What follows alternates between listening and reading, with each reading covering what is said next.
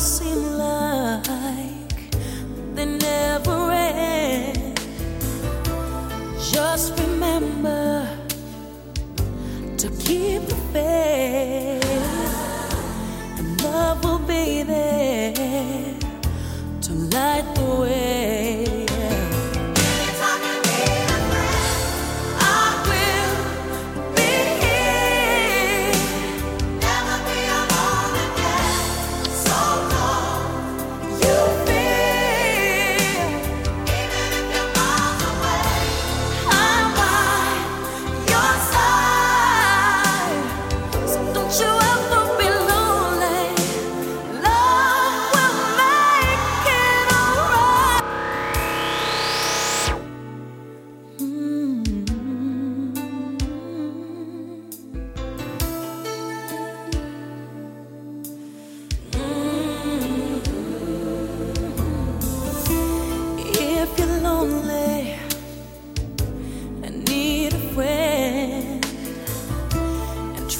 Seem like they never end. Just remember to keep the faith, and love will be there to light the way.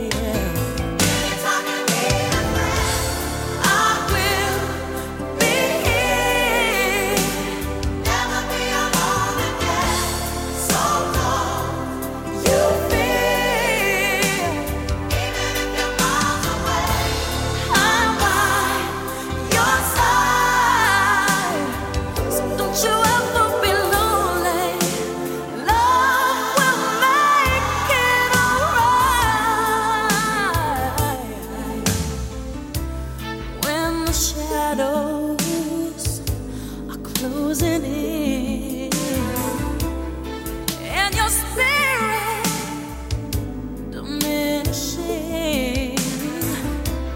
Just remember, you're not alone, and love will be there, yeah, to guide you home.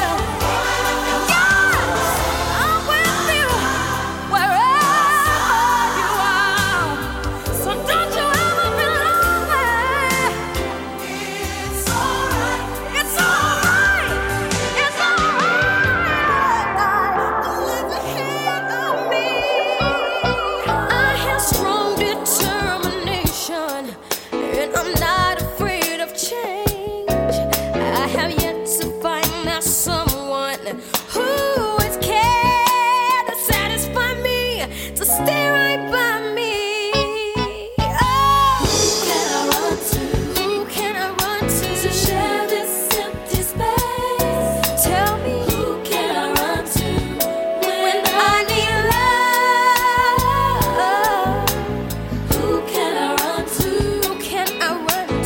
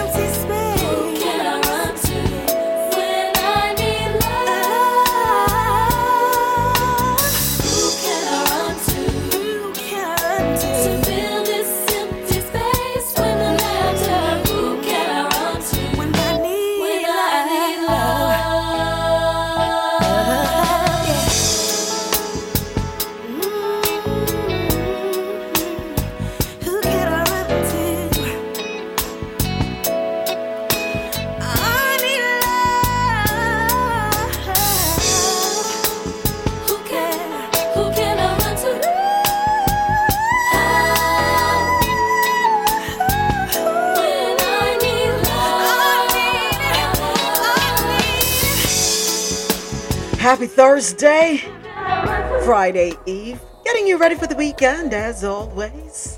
It is Throwback Thursday, taking you back to the 90s with some R&B.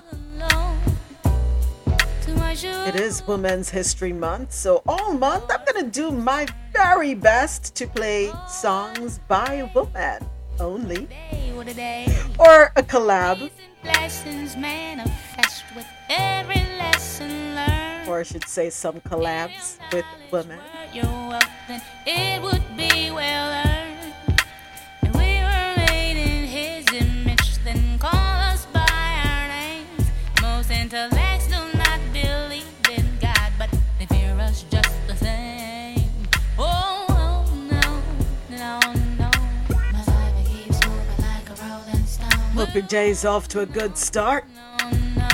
Depending on where you are in the world, I hope your day is going well so far. I know for some of you it's that unwind time. No, no. God damn it, I'ma sing my song. I was born underwater with $3.06. Yeah, you may laugh, 'cause you did not do your math. Like 1, 2, 3. Damn, y'all feel that? Oh. Like 1, 2, 3. The earth keeps turning. Oh, what a day. What a day, what a day. The man that knows something knows that he knows nothing at all. Does it seem colder in your summertime and hotter in your fall? If we were made in His image, then call us by our names. Most intellects do not believe in God, but they fear us just the same. Oh, oh no, no, no. My life keeps moving like a rolling stone. Oh, no, no, no. All night to the vulture song. I'll go, oh, no, no, no, no, no, no. My life keeps moving like a rolling stone. No, no, no, no. Mad props to the God job. I am feeling kinda hungry, 'cause my high is coming down. Don't feed me yours, 'cause your food does not endure. I think I need a cup of tea. The world keeps burning. Oh, what a day. What a day, what a day. You rush into destruction. Good morning to everyone logged on and listening. Wherever you are in the world, thank you so much for tuning in to the Quality Music Zone, QMZRadio.com and JohnORadio.com. Of course, I gotta say good morning and thank you to everyone right here with me on Clubhouse, where the conversation happens. I'm Moments with Me, and you're listening to Coffee in Tow, World News on the Go. We do this every Monday through Friday, 9 a.m. to 1 p.m. Eastern. This is where I read the news and we share our views. That can always keep them in the mood. And I'm that kind of. Remember to follow me on Twitter at @MeMediaMoments, on Instagram, moments_with_me_media, and on TikTok, Moments with Me Media. And the mean everything is MI. Coming up right after this one from Escape, Just Kicking It. We're going to have the headlines that we got in store for you today. Keep it locked. Every man wants a woman that can cook him up a good meal. A woman you can treat like his own man. Take her out on the app and just chill. And every man wants a woman that ain't good for just laying on her back. And I'm the kind of woman. So before me and my man get in this leg, I'll tell him to kick off your shoes and relax. Kick off your shoes. Down to the escape beat, just kick it. Just kick it. Just kick it. Kick off your shoes and relax your feet.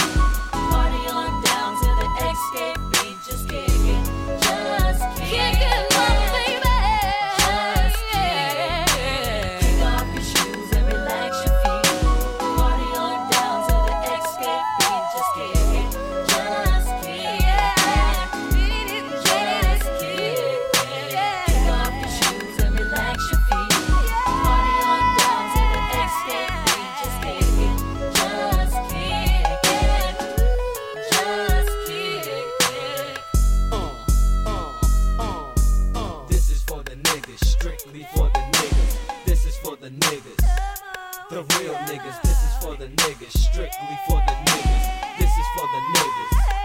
The real niggas, this is for the niggas, strictly for the niggas. This is for the niggas. The real niggas, this is for the niggas, strictly for the niggas. This is for the niggas. The real niggas. Kick off your shoes and relax your feet. Party on down to the escape beat. Just kick it, just kick it, just kick it. Kick off your shoes and relax your feet. Party on down to the escape beat.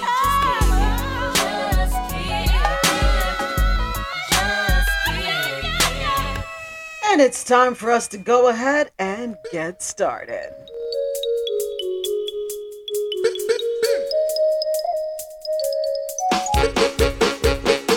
One cup of coffee, then I'll go. One cup of coffee, then I'll go. One cup of coffee, then I'll go. One cup of coffee, then I'll go. And here are the headlines we have coming up for you today out of the Caribbean corner. China ready to help Caribbean with transition to solar energy. Ali says women will play an integral role in Guyana's digital economy. The first to do it. 5 women from St Kitts Nevis, you should know. Trinidad and Tobago's Foreign Affairs Minister meets with Blinken, U.S. Secretary of State. Haitian babysitter jailed in the Turks and Caicos. Out of Jamaica, UWI offers counseling after student dies on dorm at Mona. And new pay scales starting at $210,000 proposed to teachers. We're going to have those stories and more out of the Caribbean corner. Out of Latin America, an attempted airport heist of $32 million in Chile leaves 2 people dead. The youth found in the abandoned truck trailer have been returned to Guatemala. On the international scene, police try to stop International Women's Day protests in Pakistan, but the protesters persist. Russian missiles target cities across Ukraine, officials say. In stores out of North America, 3 injured in fiery train derailment caused by rock slide. 3 LA police officers have been shot and the conditions are unknown.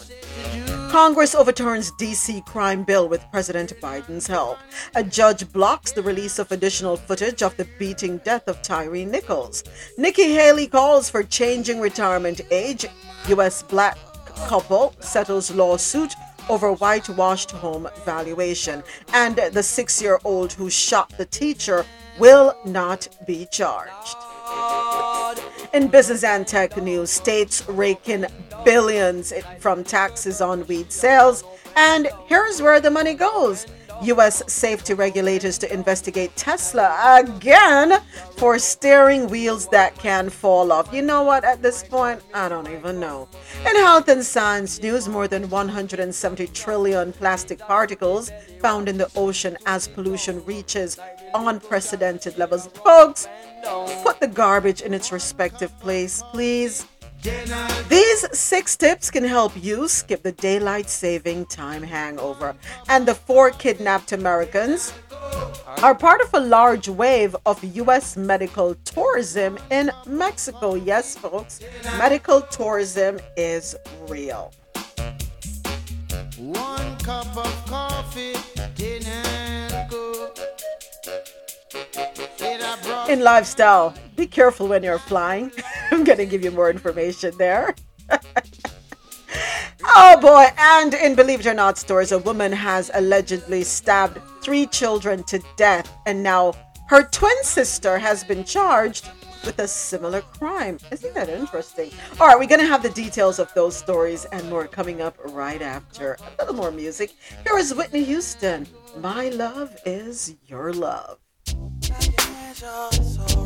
Turn me up, turn me up.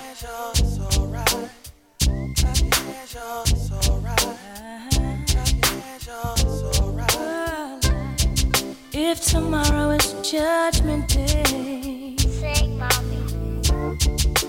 I'm standing on the front line,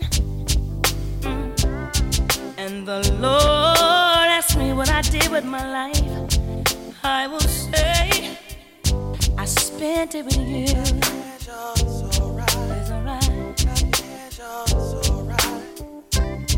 If I wake up in World War III, I see destruction and poverty, and I feel like I wanna go home. It's okay if you're coming with me. It's alright.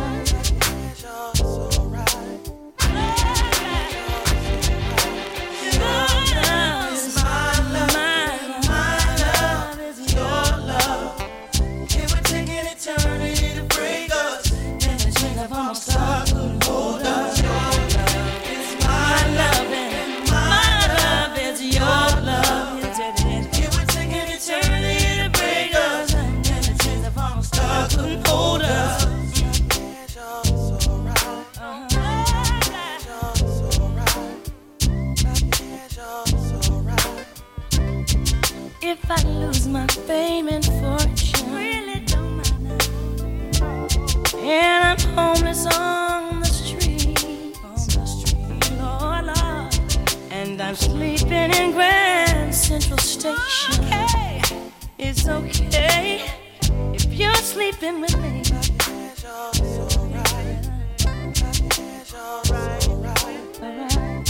As the years they pass us by, we stay young through each other's eyes. And no matter how we get on, it's okay as long as I got you, baby.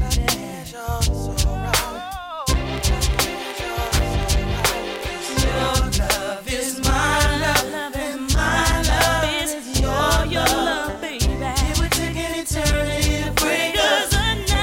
If I'm a star, couldn't hold us. Your love is my love, and my love is your love. It would take an eternity to break us. If I'm a star, couldn't hold us. If I should die this very day, don't cry, 'cause on earth we wasn't meant to stay. And no matter what people say,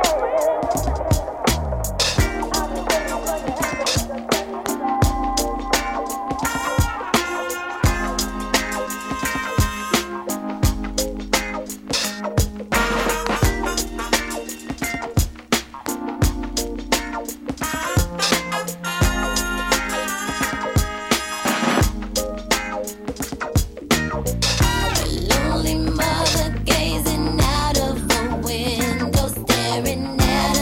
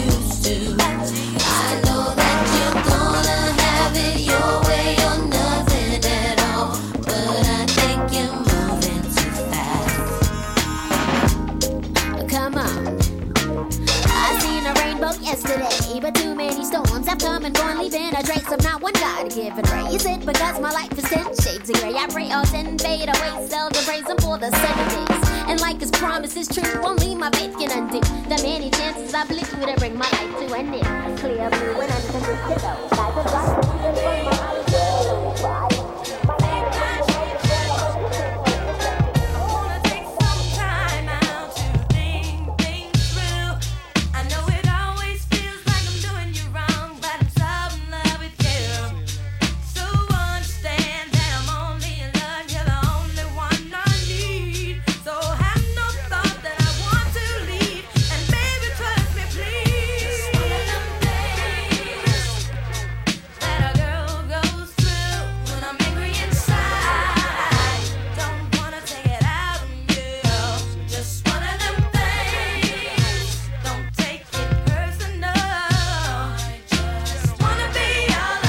It is hashtag TBT Throwback Thursday, taking you back to the 90s R&B songs by women only today. We're going to try to do that throughout the month of March as we celebrate Women's History Month. Thank you so much for tuning in wherever you are in the world. I appreciate you logging on to the Quality Music Zone, QMZRadio.com and JahknoRadio.com. Thank you to everyone here with me on Clubhouse. This is where the conversation happens.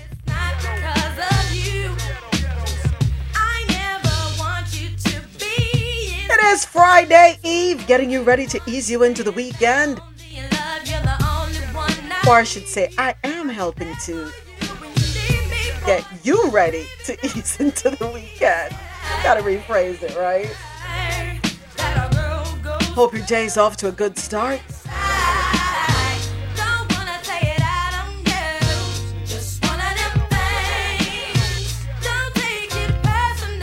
Looking forward to the great conversation as always.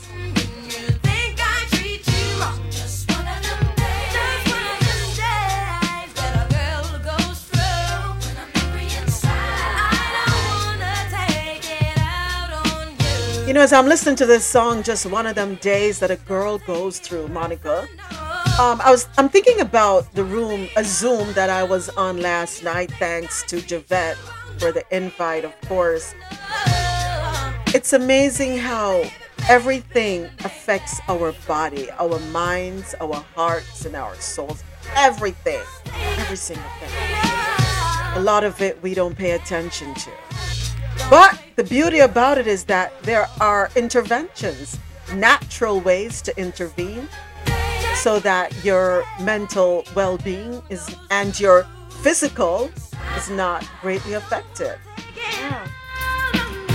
All right, gonna just do this one more. If you're feeling unpretty, snap out of it.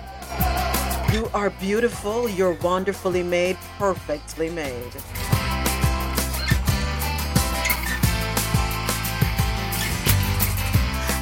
Could tie you up in my shoes, make you feel unpretty too. Do not allow anyone to make you feel less than who and what you are. Look into the mirror, who's inside there? The one with the long hair. Same old me again today. My outside's look cool, my inside's a blue. Every time I think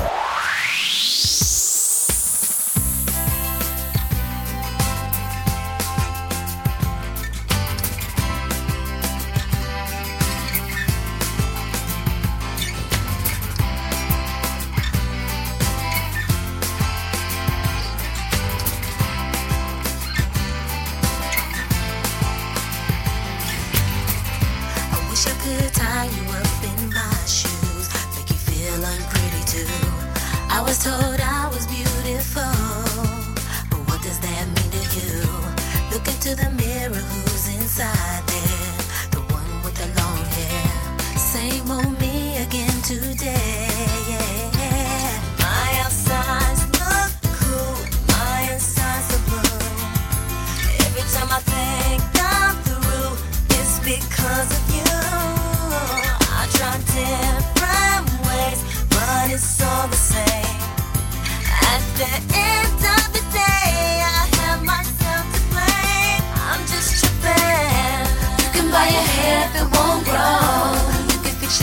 if he says so.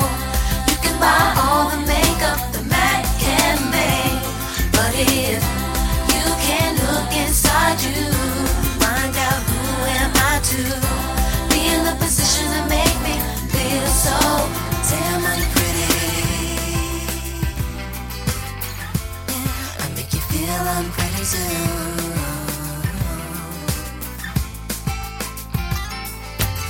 You know, so many times we're looking for validation from others. We're looking for other people to tell us that it's okay, that we're okay. But have you done that for yourself? Have you validated you? Maybe get rid of you and then I'll get back to me.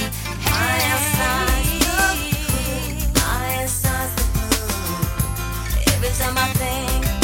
So what if you don't have that flat stomach, that six-pack? So what if you don't have that curvaceous shape? So what if you don't have that long hair, straight nose? So what?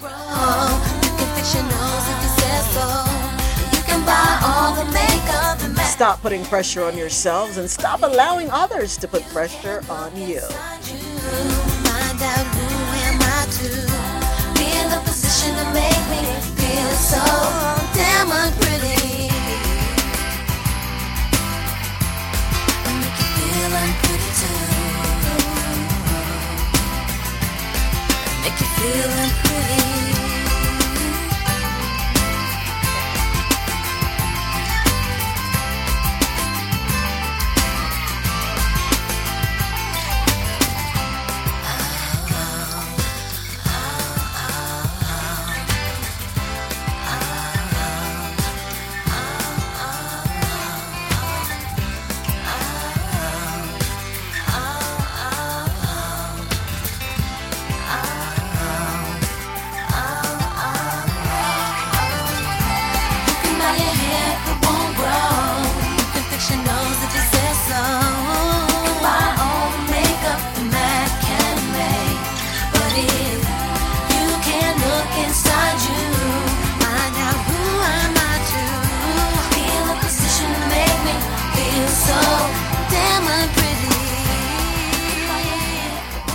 And it is time for us to go ahead and get this started. And we're starting off in the Caribbean corner.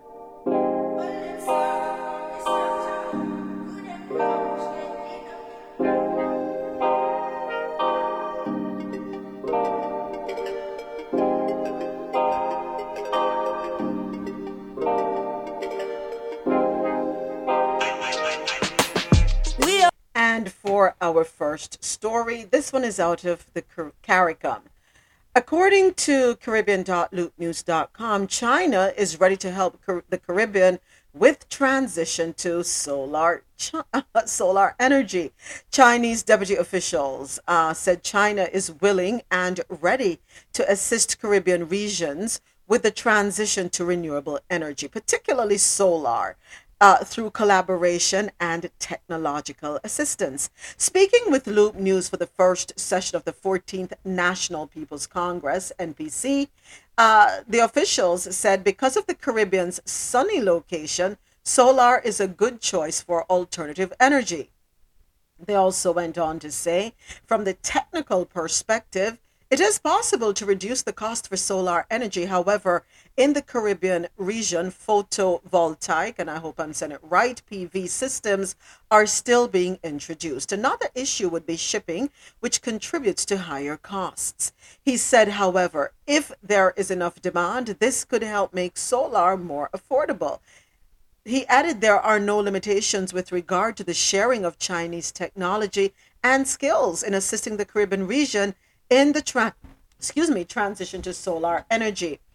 I don't see why it should be expensive. Solar is nothing new to the Caribbean. Some people do have it. There are companies, for example, in Jamaica that already set up solar technology solar panels, at their homes. And I would implore many people to make the shift. Yes, it may be a little costly up front, but it pays for itself over a short period of time. Do the research, uh, ask around, consult with others, and see how they feel about it and if it's good for you. Also, there's wind. Um, you know, we have to get off this dependability on what government or private systems provide for us and look at the cost factor as well. But yeah, he's absolutely right. And I'm not understanding why it should take a Chinese or Chinese officials to position that to us. Are we that asleep? We're not aware of what we have. And I only hope that this will not be further investment via loans. And I think y'all know where I'm going with that, right? They already have our roads and our ports. We don't need them owning more stuff on us, all right? So learn as much as you can, absorb the information, and set up shops if necessary. But yeah, I would recommend people, if you have your house tops, you can put your panels on there. You have space. If you have acres, I would advise you, and if some of it not being used, designate a portion of it to be used to set up solar panels. You only stand to benefit. All right. Okay, next up. Ali says women will play an integral role in Guyana's digital economy. Story courtesy of Caribbean.loopnews.com.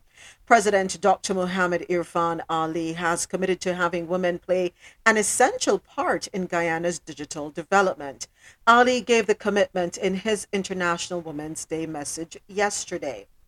And of course, it was being observed under the theme Digital Innovation and Technology for Gender Equality.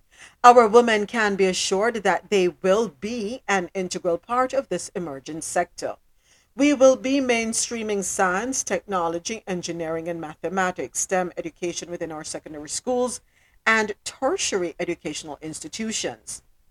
And in doing so, encourage greater female participation, particularly in the technology and engineering streams. The Guyana Online Academy of Learning goal has unlocked greater opportunities, including for women to improve their knowledge and skills. Prerequisites for enhancing female participation in the digital sector.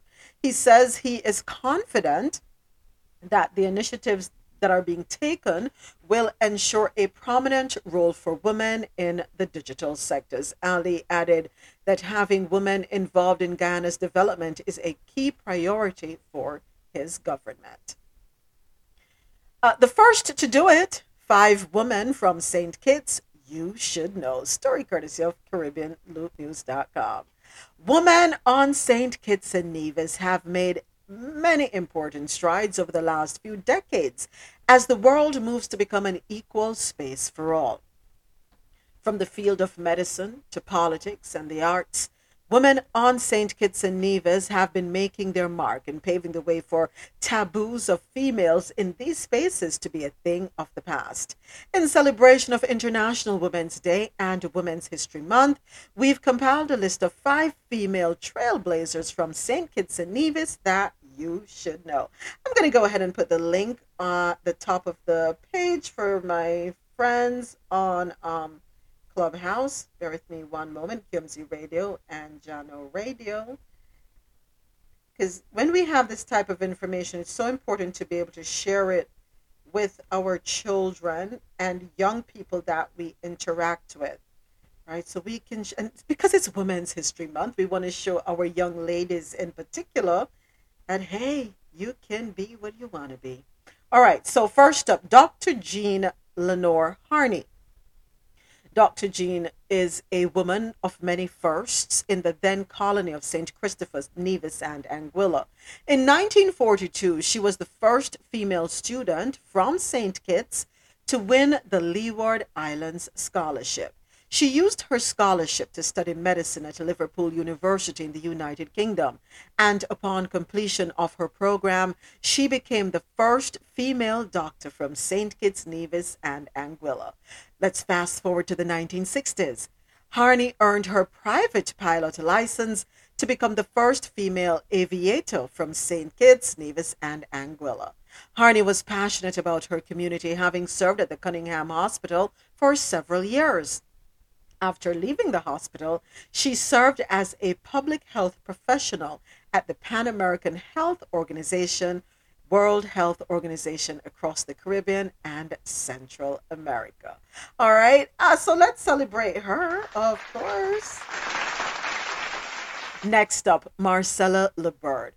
When you research politics in St. Kitts and Nevis, the name Marcella LeBird will be listed as a trailblazer for gender equality in the island's male-dominated political landscape.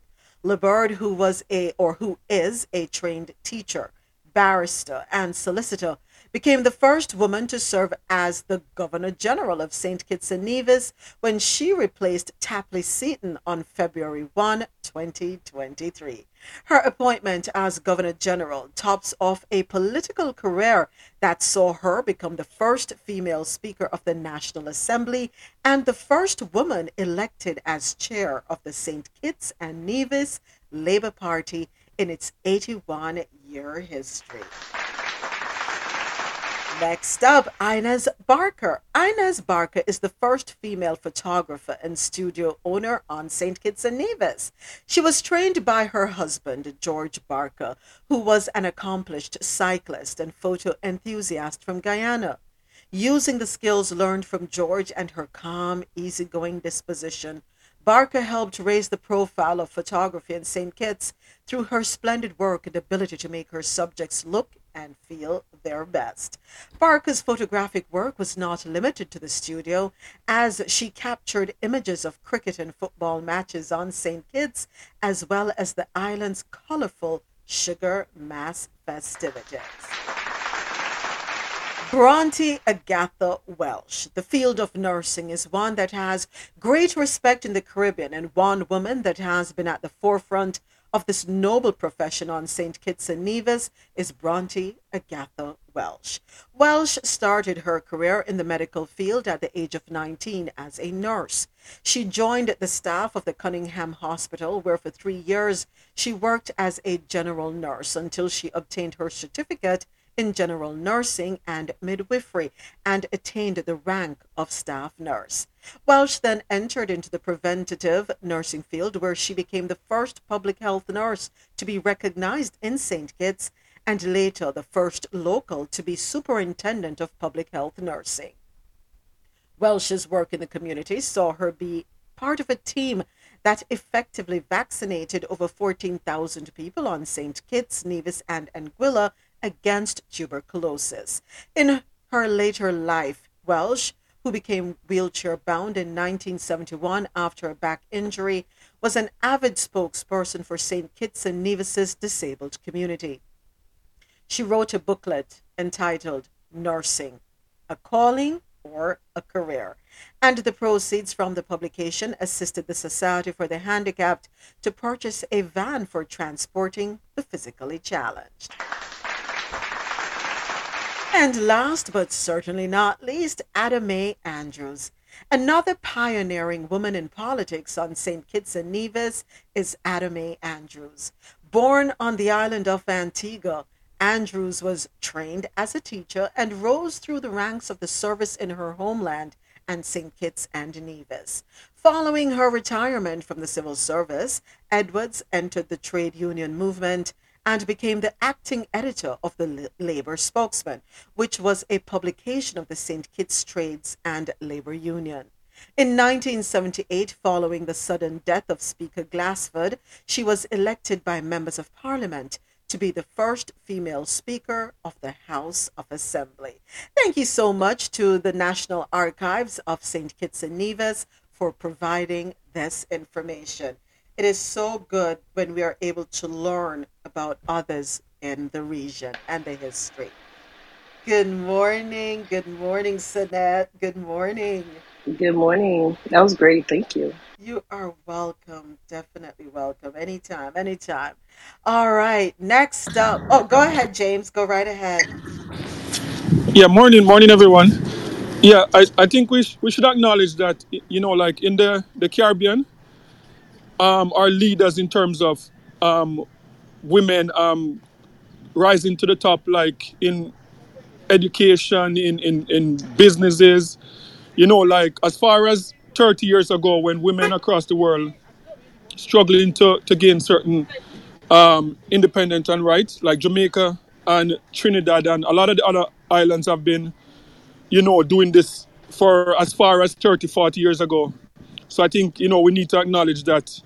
But the unfortunate thing is that, where improvement is needed is like in terms of violence against women. Um, the Caribbean is on like in the top 10 in terms of like, violence against women. So that need to be fixed. And in terms of like teenage pregnancy, I know like the last report I saw, I think Jamaica, St. Vincent was like alarming numbers, So, while we acknowledge like the good things, we need to work on those two areas in terms of violence against women and making sure that we keep these predators away from our young girls. And then, like those two areas, once those get fixed, then we're good to go. Yes. Thank you, James. Thank you so much for your input. All right. Next up, we head on over to Trinidad and Tobago. TNT's Foreign Affairs Minister meets with Blinken, U.S. Secretary of State. TNT.loopnews.com is reporting that Secretary of State Anthony J. Blinken has met with Trinidad and Tobago's Foreign Affairs Minister Amory Brown, emphasizing the importance of U.S. Trinidad and Tobago bilateral ties, including the significant role the Trinbagonian diaspora plays in promoting cultural and economic links. Both also discussed the importance of their prospective places in support of democracy within the Western Hemisphere during these talks, which took place in Washington, D.C. on Monday. Blinken also expressed appreciation for the country's votes supporting Ukraine and the UN Charter of the United Nations. He noted that democracies need to stand together to counter those who seek to suppress freedom and abuse human rights. We're working together in so many ways every day in our own hemisphere, working to continue to strengthen democracy, to forge ahead on building even greater economic prosperity, working on challenges of regional security.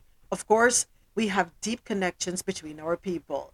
He noted there are more than 10,000 Americans visiting Trinidad and Tobago every year for tourism and for business. Brown, who also welcomed the discussions, said working together further cements a well established and productive, fruitful relationship between Trinidad and Tobago and the United States. Can I back up for a second? I just want to go back to where we talk about abuse of human rights, because I'm not sure if Anthony Blinken is aware, but coming up a little later on in news out of North America, we're going to be talking about the Louisville Metro Police Department and their use of excessive force and how they unlawfully discriminate against Black people. And that's according to Department of Justice reports. So I'm not sure if Blinken is aware of this. All right. If he's not, I would love someone to send that report to him. Yeah. Anyway, let me get back on track. Turks and Caicos is reporting that a Haitian babysitter has been jailed. Story courtesy of Caribbean.loopnews.com. A 29-year-old Q-Town babysitter has been sentenced to serve 1 year in prison. She's a Haitian national and was sentenced on Monday, having pleaded guilty to 1 count of unlawful entry and 2 counts of child in need of care and protection. She was sentenced to serve 4 months on each count.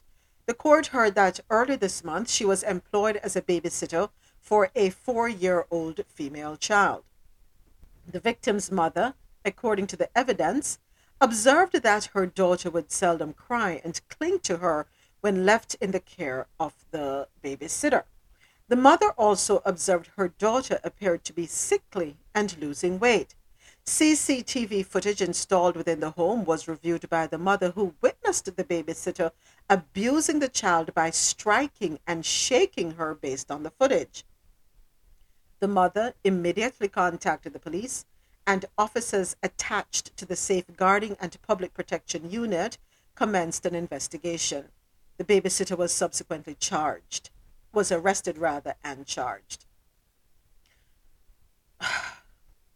Can we stop doing this? According to Grantley Williams, who is the Assistant Superintendent of Police for the Safeguarding and Public Protection Unit, it is unacceptable that someone was entrusted to provide care to an infant and resorted to using physical violence against a defenseless child. Physical violence against anyone is reprehensible, especially when the victim is a child. I would like to commend the mother for immediately contacting the police and reporting the crime perpetrated against the child. In the same breath, I am advising parents and other caregivers of children and other vulnerable persons to be very careful when employing unknown individuals to care for their loved ones. It might be appealing to hire an inexpensive, cheap helper who is undocumented and where the necessary background checks are not conducted. This can end up being very costly, as you can expose your child or other loved one to harm by employing undocumented persons. Additionally, you are also breaking employment and immigration laws. So be very careful with that. All right. Next up, we head on over to Jamaica. The University of the West Indies, Mona campus, offers counseling after a student dies in a dorm. Story courtesy of barbados.loopnews.com. The University of the West Indies, UWI Mona, says it has deployed counselors to support students following the death of one of their hallmates in the Elsa Leo Riney Hall of Residence on Wednesday. In a brief statement, the UWI advised the public of the sudden passing of a male student in the dorm. We're deeply saddened by this news and extend our condolences to the family, friends, and hallmates of the deceased student. It also said that upon being notified, all protocols were activated. The parents of the deceased and the police were contacted, and the body of the student has been removed. It added that the counselors, as well as the members of the chaplaincy unit, have been deployed to engage students in the Hall of Residence who need support during this difficult time. A similar session is being organized within the Faculty of Humanities and Education, the University of the West Indies said. In our next story, courtesy of Nationwide Radio JM.com, it has been revealed new pay scales starting at $210,000 has been proposed to teachers. As teachers island-wide protest the deal presented to them by government under the compensation review exercise, Nationwide News has obtained a document purporting to show the new pay scale for educators.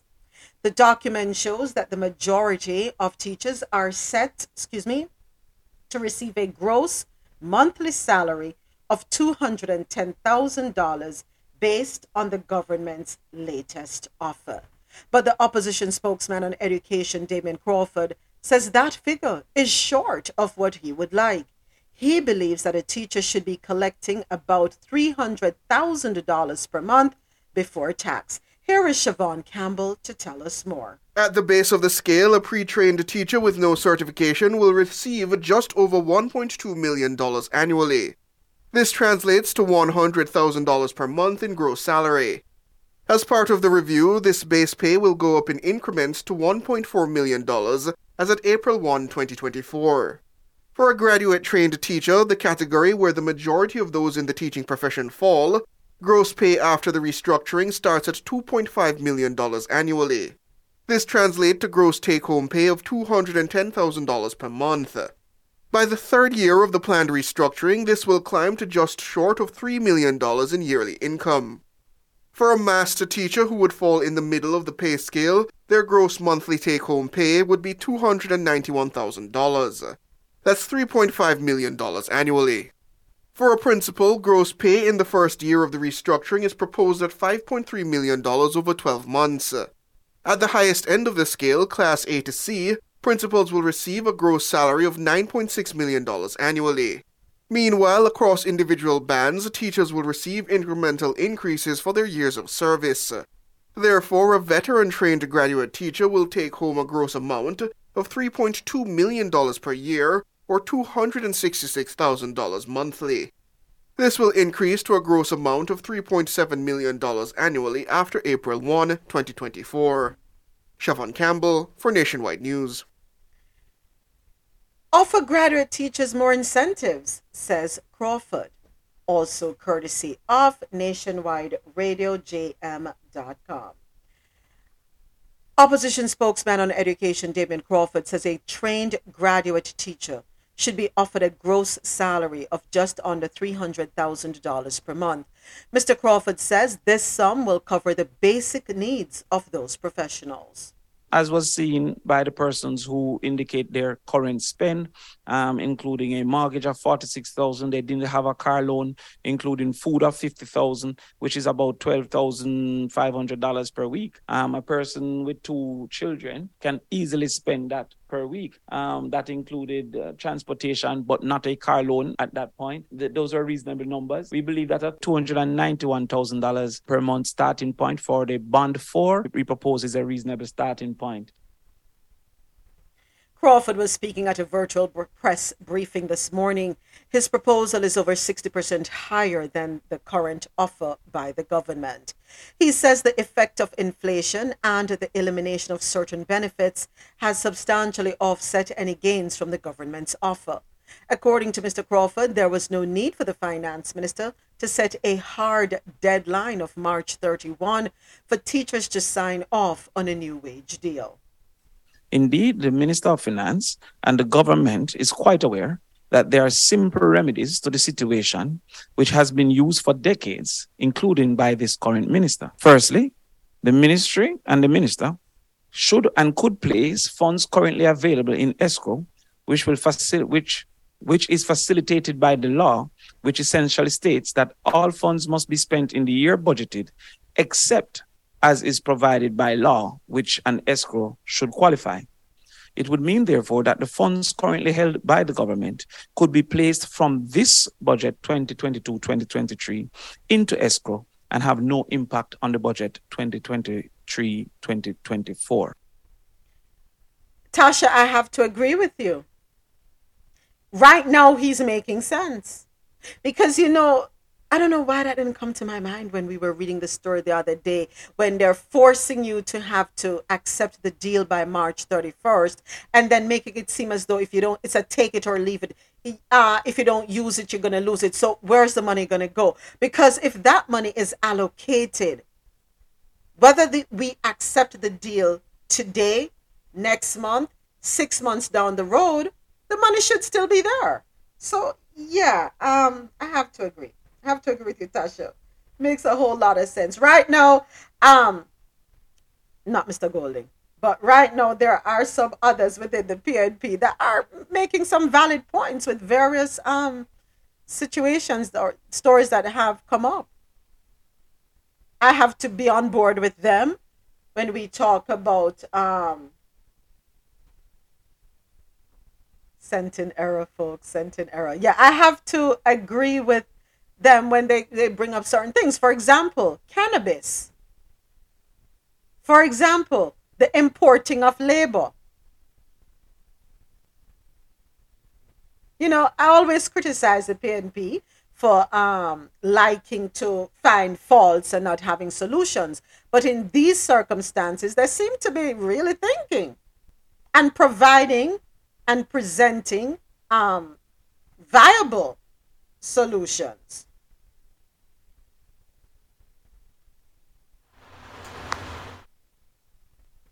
I think someone else opened their mic. Please go right ahead. Or am I hearing doubles? Okay, I must be Maybe hearing doubles. doubles. Yeah. Okay. All right. Thank you so much. Yeah. That doesn't make any sense, for real though. Or am I missing something? If there is that there is some clause that if you don't use it by a certain time, it gets reallocated to another department or just goes up in thin air?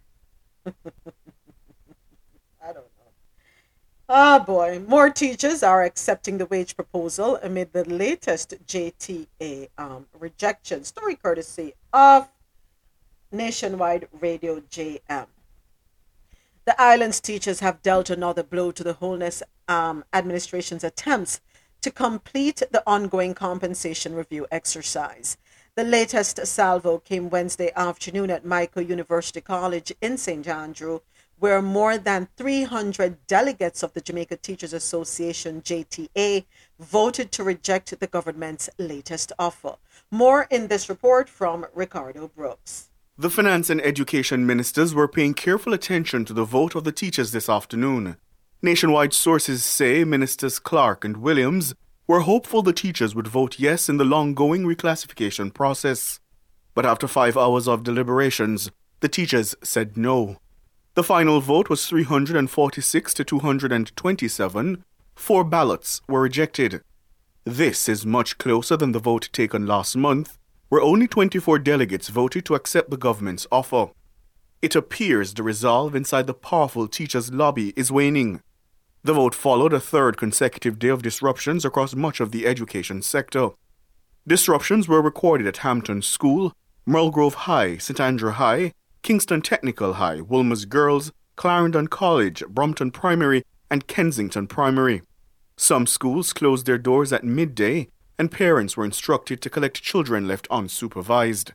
Earlier in the day, placard-bearing teachers protested outside the gates of Nigel Clark's finance ministry, demanding a better offer. Prosperity because I from teachers. Prosperity, where are you? Prosperity, where are you? Prosperity, where are you? Providing from teachers. Well, we're really protesting for higher salary. We think it's grossly unfair what is happening as it relates to even the nurses and so on. And we really think that teachers are the cornerstone of everything. If there was no teacher, there'd be no Mr. Clark, there'd be no nurses, there'd be no doctors. So we want more money, we want livable wages. Over at St Andrew High for girls, the cry was the same. The teachers want more money.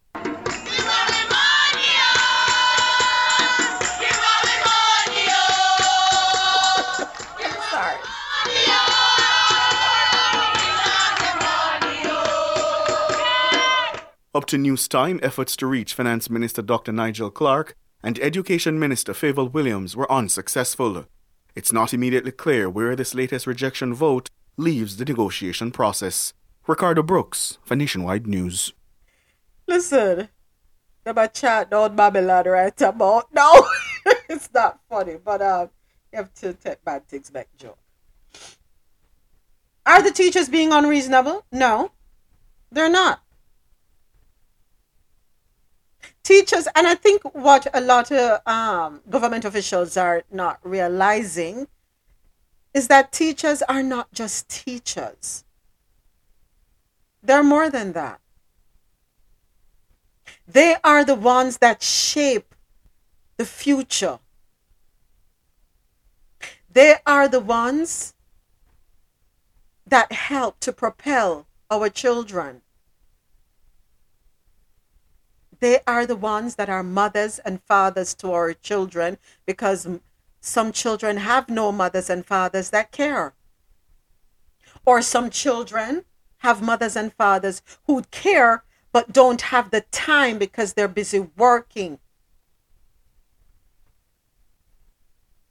My mother would probably kill me if she knew I was saying this about her.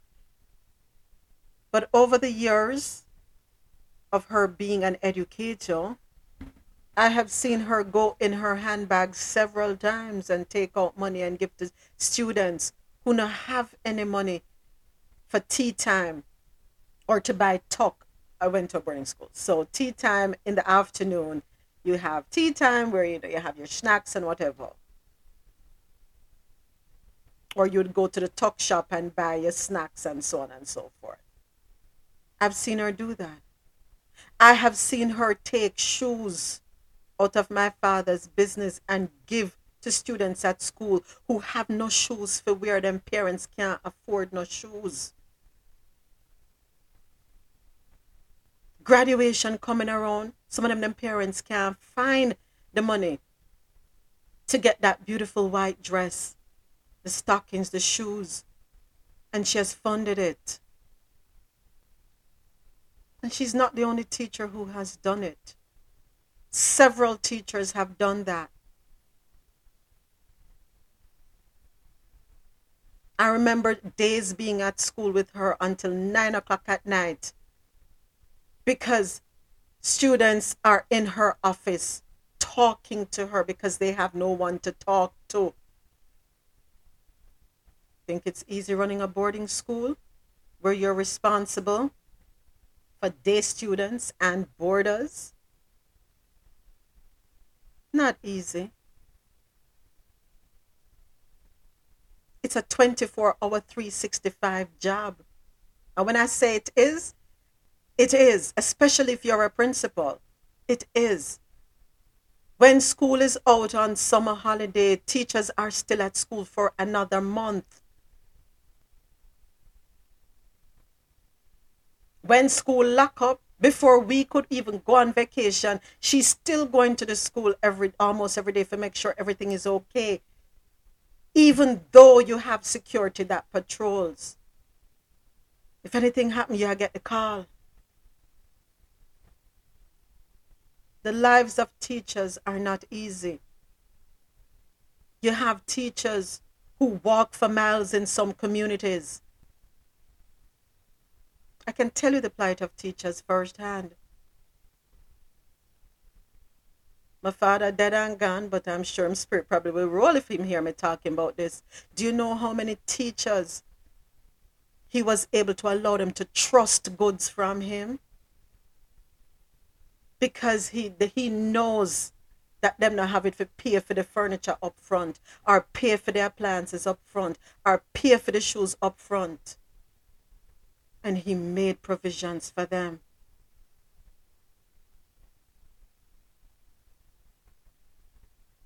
We depend on these women and men to take care of our children. We don't defend them. We don't support them.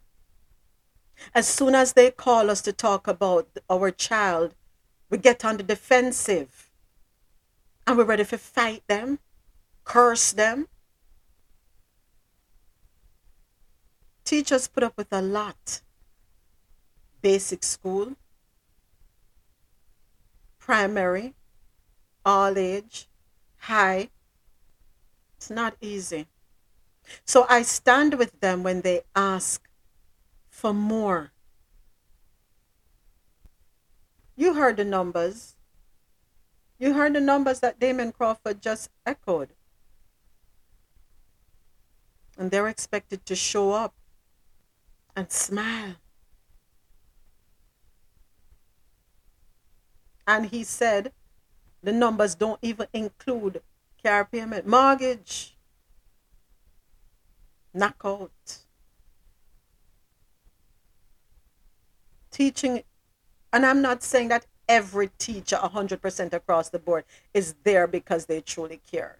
Some do it because they have no choice. It's not their first option, but it's something to do. But let us talk about those who truly care about the state and the well-being of our country, which can only be made better through our children and how we prepare them.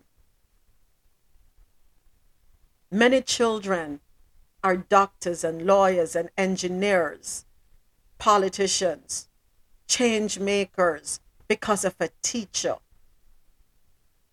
Many are successful in business, arts,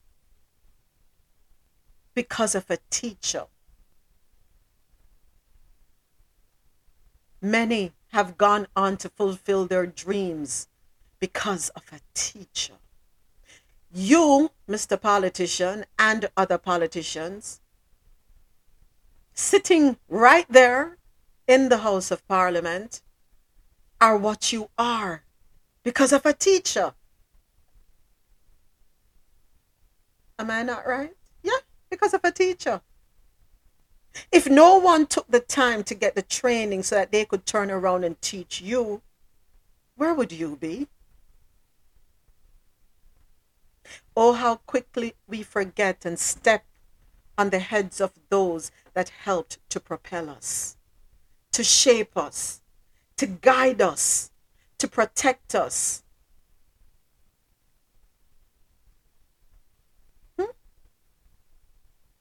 So many teachers in so many communities feed children in their homes, have turned around to become daycare facilitators because the parents are out there working and their home is a safe space for children.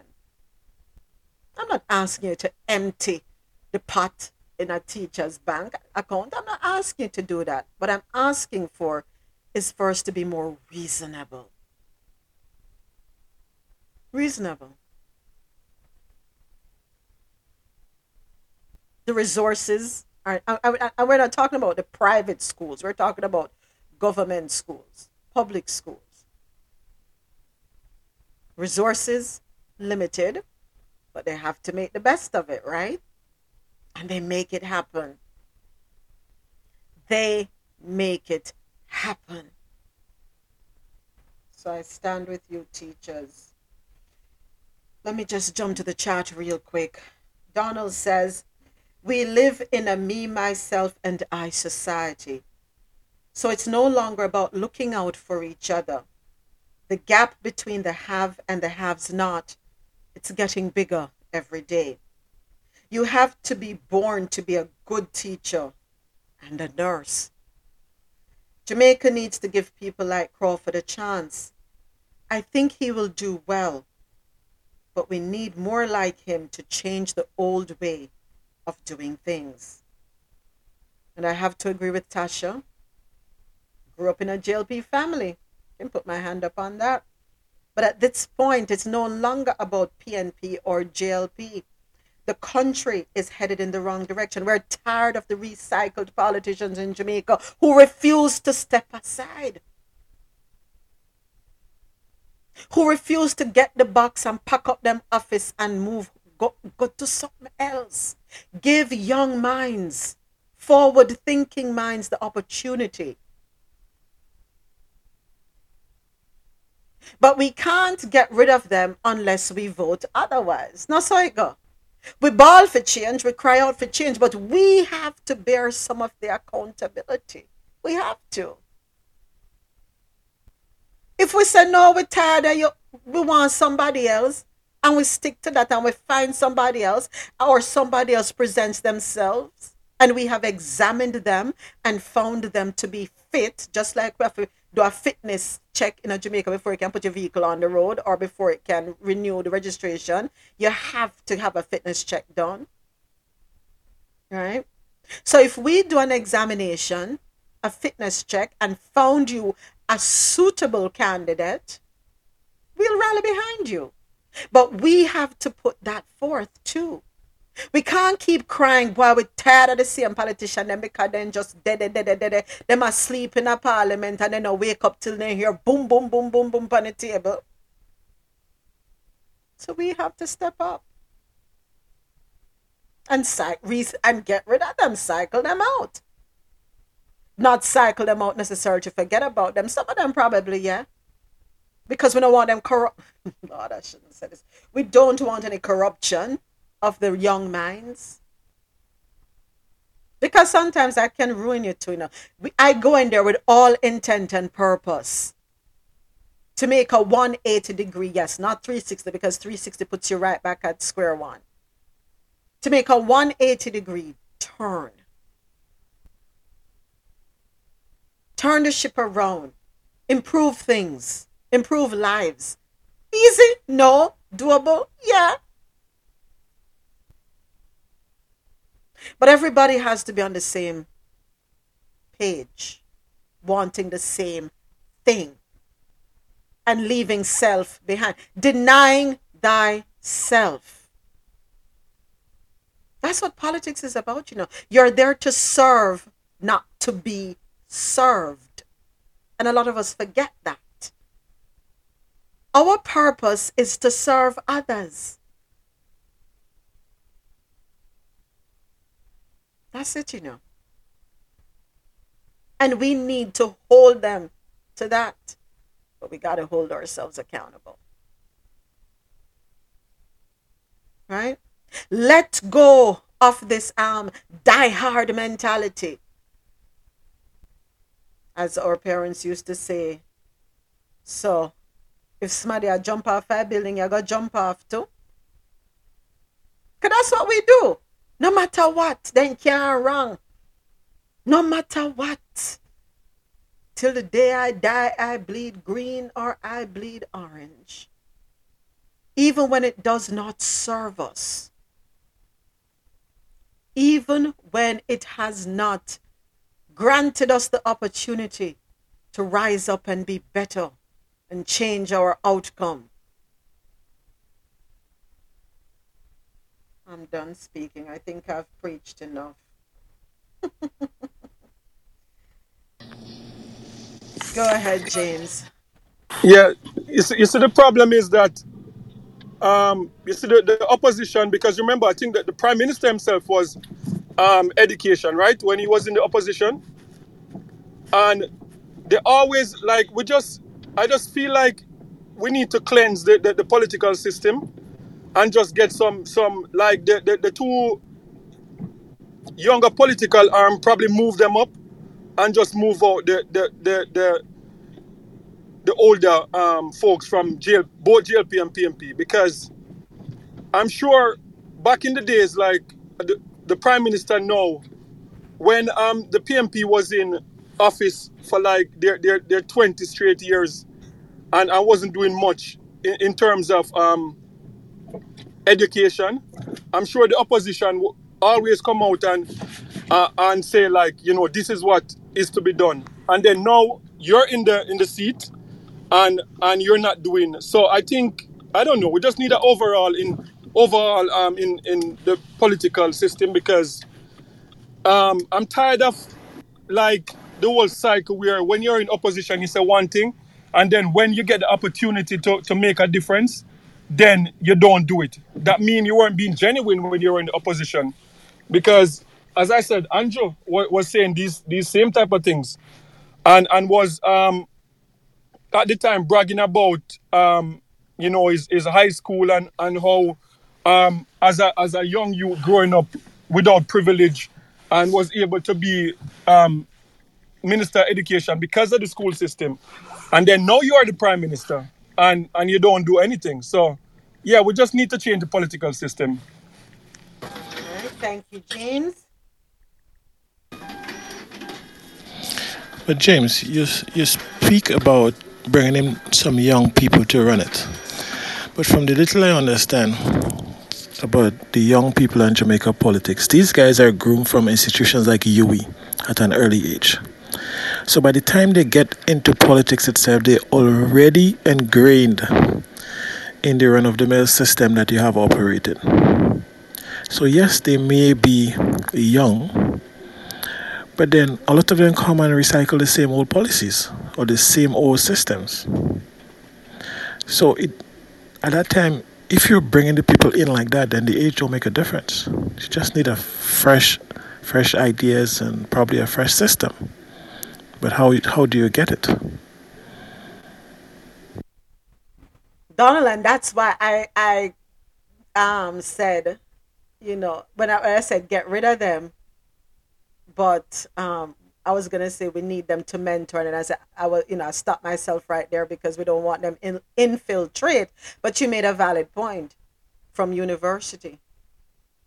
Probably one of the things we need to stop doing, Donald, is stop being adamant that they must have a degree, because the truth is this: a degree not really mean nothing, depending on the avenue. And let's be frank, there are so many people who own companies who don't have degrees. They hire people with the qualifications that they need. They have wisdom. them have common sense. No, sir. But the thing is, you see, sometimes the people that get in is the people that follow. They would not try to recruit people for a great extent that would shake them up. I think Damian Crawford is an exception in that manner because even sometimes people in his own party don't like the stance he take or the way, for instance, when he lost, he reached out to the opposition that won in his constituency, and so that was a big deal. But we need those kind of people. We need to give people like that a chance. We need to try something different because what we're doing right now is just not working. It's not. I agree. Thank you, Donald. Thank you, James. Next up, mechanic pleads guilty to murdering Kennis Jackson. Who remembers this story? Might jog your memory a little bit here. Nationwide Radio JM.com is reporting that the St. Catherine-based mechanic Robert Fowler has pleaded guilty to murdering the 20-year-old accounting clerk Kennis Jackson. Fowler entered the guilty plea when he appeared in the Supreme Court in downtown Kingston on Wednesday. Fowler had confessed to the murder in a caution statement shortly after being taken into custody in 2021. He will return to court on April 27 this year for sentencing. Miss Jackson was reported missing on Wednesday, March 24, 2021 in Portmore, St. Catherine. Her body was discovered in the vicinity of the Portmore fishing village 2 days later. She reportedly left home for work but did not arrive there. When she did not report to work, her employer made contact with her mother, triggering a search. An autopsy revealed that she had been strangled. You remember that case where he picked her up and I think took her to his house and he had to go inside for something and what have you? Okay, good. I hope his life you get. Whatever happened, did we ever get any follow-up with the story? I think the young lady from, is it St. Thomas? And her dad was saying that she's legally blind. I can't remember the story, but I haven't heard anything recently. It happened about, I want to say 2 years ago, where she went missing. Yeah, I'm just wondering. Jamaica Observer is reporting that Jamaica's stock of debt has declined. Jamaica's debt stock decreased over the 12-month period between March 2022 and February 2023. Minister of Finance and the Public Service, Dr. Nigel Clark, said the total public debt fell from $2.18 trillion in March 2022 to 2.16 trillion last month. How many zeros is trillion, by the way? I don't even know. How many zeros is 9? I don't know. 9? No, man, 9 is, hold on. Billion? 9 billion. 9 is so billion. 12? So 12 is trillion. Blouse and skirt. That money there? Okay, we reduce our debt. That's a lot of debt. That's a lot of debt. Murder. Thank you, Tasha. Yes, Jasmine Dean, the blind UA student. Yes, we haven't heard anything further about her. Ay. Anyway,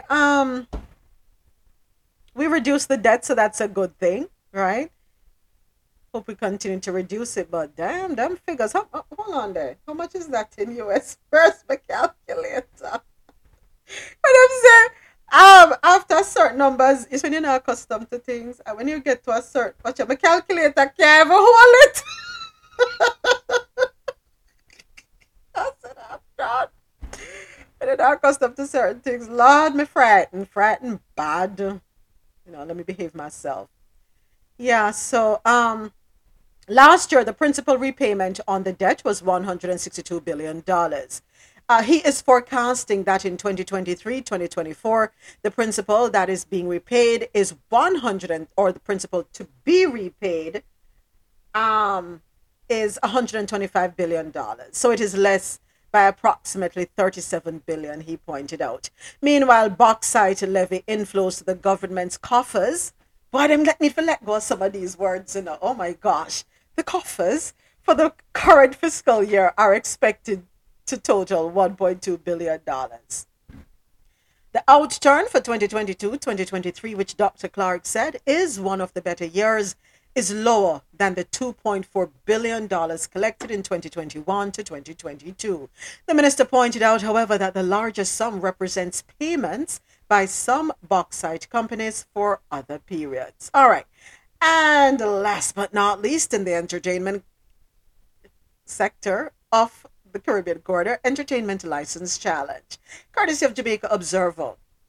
The local authorities in Negril are now trying to get entertainment promoters to resume applying for permission to stage events a year after the industry reopened following a forced shutdown due to the COVID-19 pandemic. According to Nalda Issue, Commercial Services Manager at the Westmoreland Municipal Corporation, several promoters had, during the pandemic, taken their business underground. We observed a lot of underground promotions taking place. So as of March 18 last year, our local government ministry reopened the entertainment sector. From there, we have not seen the number of promoters coming in. Promoters have got comfortable putting on their events underground, and because it is underground, there is no need for licensing entities. All right, folks, let's start applying for a license. We need money in the pot. Please go back and apply for your licenses. Because here's the thing, and here's what we need to understand. If we do not do it the legal way, the right way, and the police show up and lock off your party, you don't have no leg for stand on. Right? Now, when you apply, you submit your application, you get your license, and it is to be done within a certain time. Dance will lock off a certain time. Make sure you lock it off a certain time. All right? If it will lock off 3 o'clock in the morning and 4 o'clock, it's still a go on and police show up, you don't have a leg to stand on. Right? We have to learn to play the rules. Play by the rules of the game. We have to. And I think that is one of our struggles. We are a little lawless. We lack discipline. We don't like structure. Let's do things the right way. All right? Submit your applications and go put on your dance. The money you got to take by liquor, see if you can use it to get your license. And I'm not sure what the fees are, but see if you can get the liquor on consignment. Because that's the best way to go, right? Get it on consignment. What don't use, you carry back, and you don't have to pay for one or use. Simple. All right? Do it the right way, folks. We're going to take another quick break. It is hashtag TBT Throwback Thursday as we continue to celebrate women throughout the month of March, which is Women's History Month. Here is a Dinah Howard, Freak Like Me.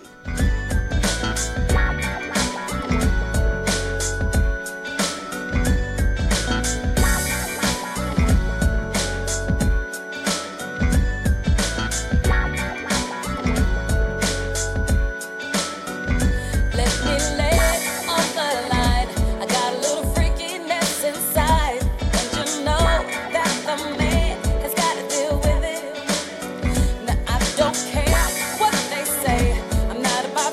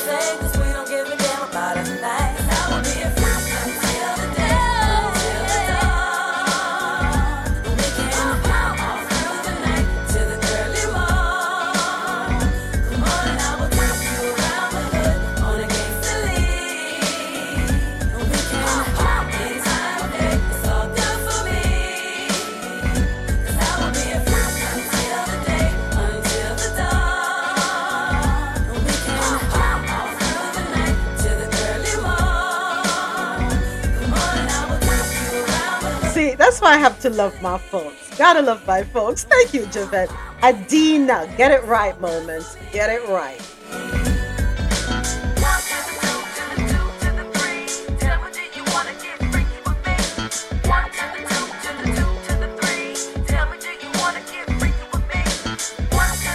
Big thank you to everyone listening on the Quality Music Zone, QMZRadio.com. For quality music while you work or play, keep it logged on to www.qmzradio.com for that good music to get you through your day.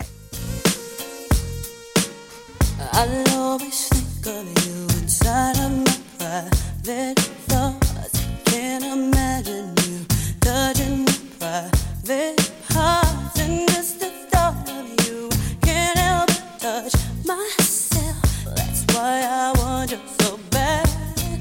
And just one night, right there with you there beside me. All night, doing it again and again. You know I want you so bad, baby, baby, baby. Ooh, baby, I get so high when I'm around you, baby. I can touch the sky. You make my temperature rise. Ooh, baby, you're making me high. Ooh, baby, baby. And in my mind of you, I think I might be obsessed. The very thought of you makes me want to get undressed. I want to be with you in spite of what my heart says. I guess I want you so bad. All I want is with you there inside me. Oh, baby, doing it again and again and again and again. You know I want you so bad, baby, baby, baby. Ooh, baby, I get so high when I'm around you, baby. I can touch the sky. You make my temperature rise. Ooh, boy, you're making me high. Ooh, baby, baby. I wanna feel your heart and soul inside of me. Let's make a deal. You and I, Nicky, we can go flying into ecstasy. Darling, you and me, light my fire, blow my flame. Take me, take me, take me away.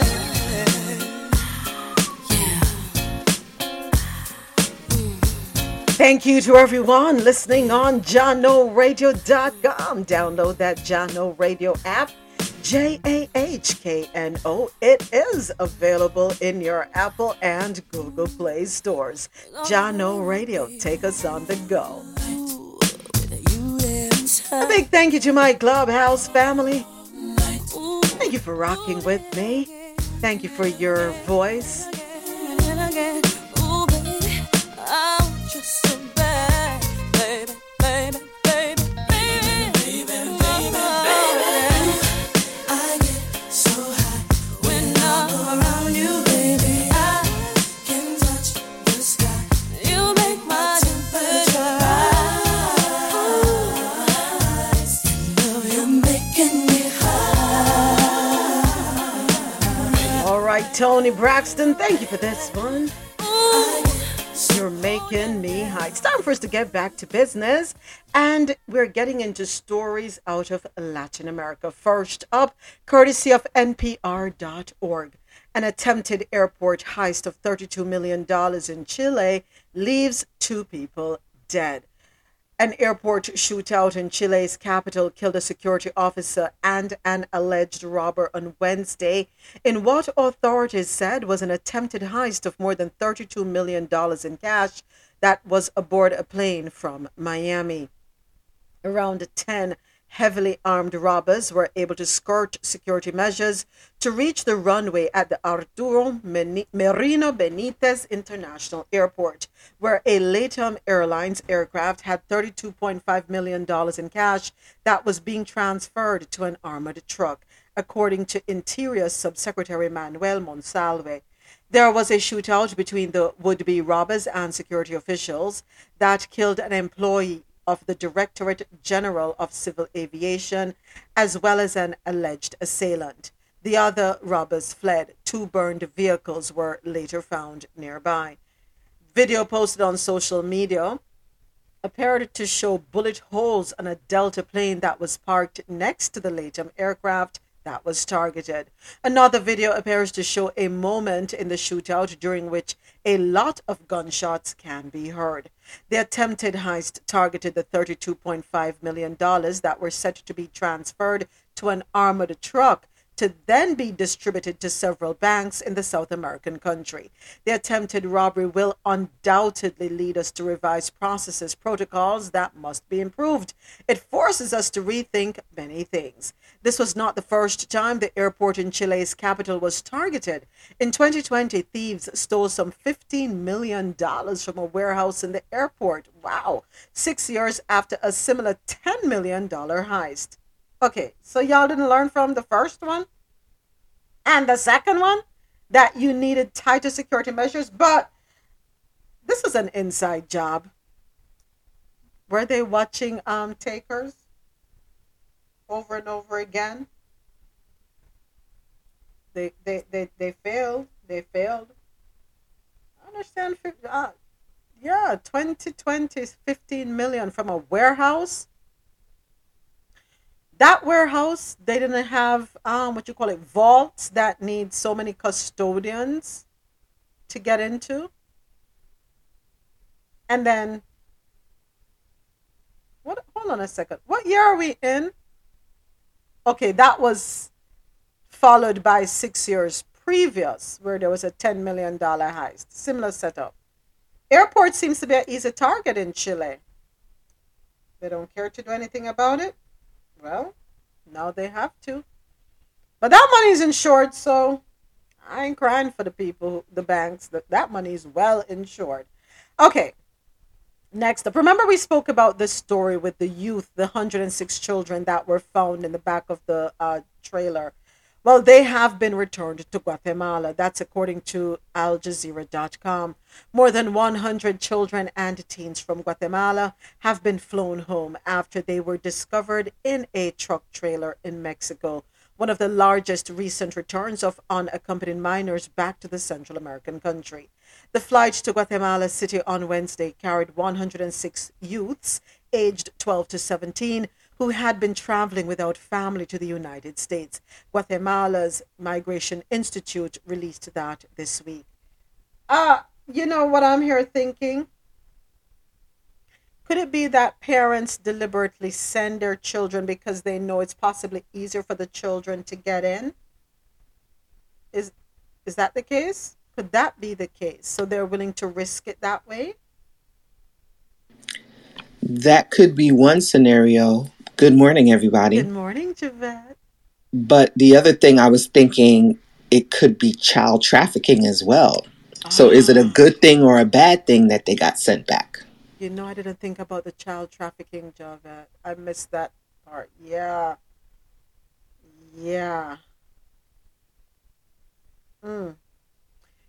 If they're being trafficked, good thing. Definitely a good thing. Definitely. Damn. Wow. But let us say it was not trafficking. Let's say the parents made the decision, say, hey, we're going to risk it, send you so that you could, because many of them have family. Based on the story, they seem to have family already in the U.S. that they were going to send them to. For example, Ronnie Sakil said his 17-year-old brother Oscar was frustrated by the lack of schooling in their hometown. And Sakil explained that his brother had planned to reunite with their father in Chicago, Illinois, and would likely try the journey again soon. Is the father here legally? Has the father, even if he got through illegally, has he been able to establish himself? Hmm. Um. Oh, let me bring this up. Not to go too much off on a tangent, but if there is anyone listening, whether online or right here in Clubhouse, whether it's yourself or you know someone who is here illegally, right? Illegally, meaning you came in a way you should not, or you have overstayed your welcome. There is a way for you to be independent. The program is called ITIN, ITIN, right? That program allows you to be able to be a contractor. It allows you to be able to work and get a W-2, allows you to be able to pay taxes. Now, if it is your plan to become a resident and then a citizen at some point, this is something you definitely want to explore. Stop, if you have children, stop make people file for your children, them feel. You can file for your children yourself. You can file your children yourself on your taxes.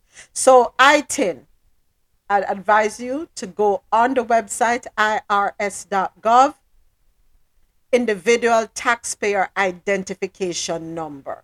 That's what it means. It's a tax processing number that the IRS issues to people who cannot get a social security number. Right? Let me say that again. An individual taxpayer identification number, ITIN, is a tax processing number which is issued by the Internal Revenue Service. The IRS issues ITINs to individuals who are required to have a U.S. tax ID number, but who do not have and are not eligible to obtain a social security number. What is it used for? IRS issues ITINs to help individuals comply with U.S. tax laws and to provide a means to efficiently process ITIN, I as in igloo, T as in Tom, I as in igloo, N as in Nancy, ITIN, right? The IRS issues ITINs to help individuals comply with U.S. tax laws and to provide a means to efficiently process and account for tax returns and payments for those not eligible for social security numbers. All right. Do you need do any of these apply to you? And I'm on the irs.gov website. I invite you to go there. The information is there. Go and get it. If you are a non-resident alien who is required to file a U.S. tax return, if you are a U.S. resident alien who is based on days present in the United States filing a U.S. tax return, if you are a dependent or spouse of a U.S. citizen or resident alien, if you are a dependent or spouse of a non-resident alien visa holder, if you are a non-resident alien claiming a tax-treated benefit, and if you are a non-resident alien student, professor, or researcher filing a U.S. tax return or claiming an exemption, I'm going to invite you to, if you're not sure what the language means or what it's saying, and you want to make sure you're not making any mistakes or anything like that, I'm going to invite you to go on Instagram and check out AD1 Tax Prep. Donna Ingram, she is an authorized ITIN preparer. All right, I'm going to invite you to check her out. Or you can see if there is someone someone who knows someone who does it legally, right? You can stop living in the shadows, people. Just thought I'd put that out there. And I'm glad this article came up so I could talk about it. I don't know much about it, but I'm sharing the information and I'm pointing you in a direction or in directions you can go to get more information. You can log on to irs.gov, educate yourself, become aware of it, and I invite you to reach out to AD1 Tax Prep and they will be able to help you as well. Or if you know anyone who is able to help. Okay? Stop living in the shadows. You can get your driver's license. Not every state is on board. I must let you know, not all states are on board yet. Go ahead, Dre. Oh, sorry, no. Okay. Not all states are on board yet, but some states are. That will allow you to be able to get your driver's license using an I-10, and you don't have to be a resident. All right? Y'all work under the table and somebody have filed taxes for you, or you're operating in somebody else's name. Trust me, IRS know all these things. They know all these things. They know the game. So don't think they don't know. There is a path to independence and freedom. Because the unfortunate thing is, I can't speak for the Latin community, but I can speak for the Caribbean community. And it's such a shame that we will take advantage of others that we say we're trying to help. Right? So Marlon now will come up. I'm going to say, yes, Marlon, no problem. Marlon have 2 pitney or 3 pitney or 4 pitney. I'm going to say, no problem, man. You can come stay with me a little bit. And then after 2 weeks, I start show Marlon bad face. And after 3 months, I say, time you come out of my house. If you have an item, it allows you to be able to go rent somewhere for yourself too. Right?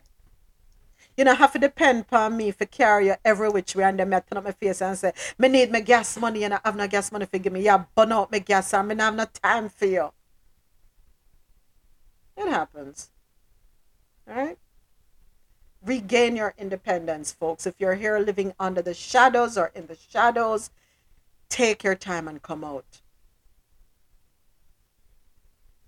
People will file for your pitney and get, let's say, 2,000 of them. I go give you 500 because them I do you a favor. Break free.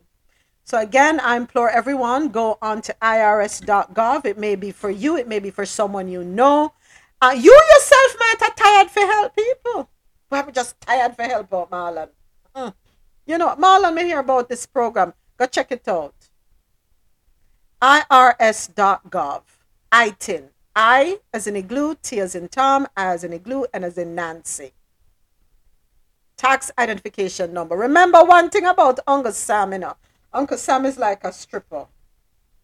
Uncle Sam don't care where you get your money from.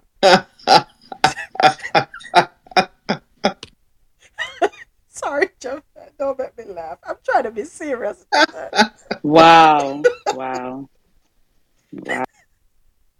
Uncle Sam don't care where you get your money from. Uncle Sam just want their money. They want a peace side because Uncle Sam want to feel good too. Yeah. Uncle Sam loves money. So you have to, stroke Uncle Sam's head and make him feel good. You know what strippers do? Uncle Sam. Sorry. Yeah, but thanks again for this story. So the good thing is that they're all safe. That's the good thing. They're all alive. But listen to what they said. Javette, behave yourself. Listen to what... No, Javette, you can't go on now. Hold on. Listen to what was just said. They're going to try soon again. That speaks to the desperation of the situation. Speaks volumes, folks. Volumes. And as I said, here's another one. A little girl hoped to live with her sister who is already in the U.S. Another one, 17-year-old Glendy, one of 9 siblings, had also sought a better future. Right? So they're living in extreme poverty, they're all saying, and they just want an opportunity. Yeah. All right, now on to the international scene. Police try to stop International Women's Day protests in Pakistan. Why? Can we have that just one day, please? Story is courtesy of npr.org. Whoops, hold on. I pressed something wrong. My apologies here. I pressed the wrong sound bite. Okay, here we go. Women march on International Women's Day to demand equal rights. But their slogans like "My body, my choice" are red meat for conservatives who see the protesters as un-Islamic. And so there are always counter-protests by other women. NPR's Dia Hadid met demonstrators from both sides in Islamabad.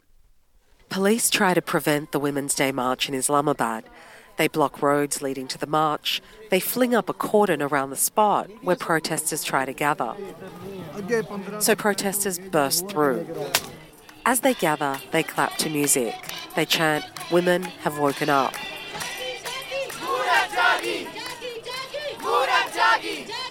One protester is Fatma. She only gives her first name for fear of reprisal. She's 19, says she doesn't feel safe on the streets here. I do not want to be catcalled. I do not want to be harassed. I want to live and have a literal normal walk in this city, in this country. Trans woman Dua Ali says she's at the Women's Day March to demand safety. She says she works as a dancer and she's vulnerable to beatings, rape and even murder. At today's protest, there's also a group of Afghan women. They've fled neighbouring Afghanistan and they're grieving for their sisters back home who live under the Taliban's rule. Wessa Sadi is a former civil servant. I can't accept this situation for Afghan women.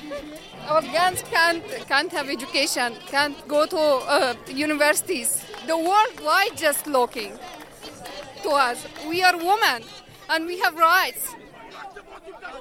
Later, the protesters try to march down the street, but they're not welcome. One officer fights with the women. Don't touch me! Don't touch me! The police beat the women with sticks. But it's not just the police opposed to the Women's Day marches. Half a mile down the road, there's a demonstration against Women's Day. It's a reminder that the demand for equality remains divisive in Pakistan. Dozens of women are at the counter-protest held by a powerful religious group. One of them is Shanza Khurshid. She's 20, wears a face veil. She says Islam has already given women all the rights they need. She says protesters at the Women's Day March have no honour. They're shameless. They're westernized. Then news erupts of more protests. These are tumultuous times in Pakistan. The protests are called by the former Prime Minister Imran Khan, who's demanding elections, but the current government refuses to go to the polls. The police crack down on those protests too, and Pakistan ends March the 8th as divided as it began. Dia Hadid, NPR News, Islamabad. You know, when I listened to the story earlier, it raised the question, can there be some middle ground? We are Western. We live in the Western world, right? We abide by Western laws and customs. That's the truth. May we like all of them? Not necessarily. But we appreciate them because they benefit us. It's how we've been raised. And we look on their customs and their norms and their value system and we look down on it and say it's so wrong. But I ask the question, can there be some middle ground? Can we protect these women rather than beat them? Can we explain to them the reason why they are not? Because here's the thing. If you not understand why something is being done, you're going to rebel. Please explain to them the reasoning behind suppressing them. Also, please be willing to appease them. Allow them to have an education, at least an education. Because by granting them the opportunity to have an education, guess what? They can turn around and teach their children. Right? They'll be able to help their children with homework because they're the caregivers. That's where we want them, right? That's where they want them, in the homes. Allow them that. Allow them that. Allow them their bodies. How can you say you're respecting them, but yet you will rape them? That's not respecting them. So protect them. If you don't want to give them the same rights, the equality, so that they can enjoy the same rights and privileges that men do, the least you can do is protect them. Because I don't see protection there if you're going to beat them and rape them and take advantage of them. There's no respect. There is no regard for them. I think there needs to be a meeting and there needs to be some compromise. With all due respect to your laws and customs, I'm not saying to have them remove the hijabs or their garments. I'm not saying that. Allow them to wear miniskirts and short shorts. I'm not saying that. I'm not asking for that. I'm not asking for you to allow them to go to beaches and wear bathing suits. Not asking for you to allow them to participate in sports and, wear what everybody else is wearing. I'm not asking for that. I'm just asking for you to allow them to feel like a human being. That's all. We can start there and possibly end there. Because again, I agree that everything from the West ain't the best. I do agree with that. But human rights for women, it's an ongoing fight. It's an ongoing fight. That's it. I'm done.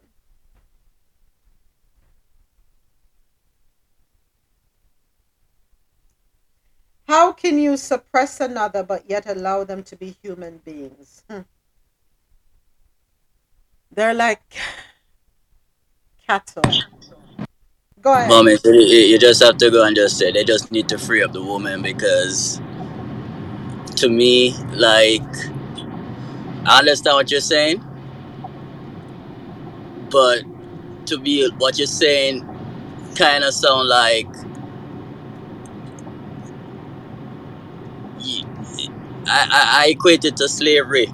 Like the slave master trying to say allow them to do this and allow them to do that, but yet still keep them as slave. None of that just don't make sense to me. Is either you let those women be free as free people and human beings to do what they want and make their own decision, but according to their tradition and customs, So I don't know. To me, there's no middle ground when it comes to people in general and freedom. So, Dre, let me ask you a question. The freedoms we enjoy right now, we enjoy them because of baby steps, right? So that's what I'm alluding to. Baby steps.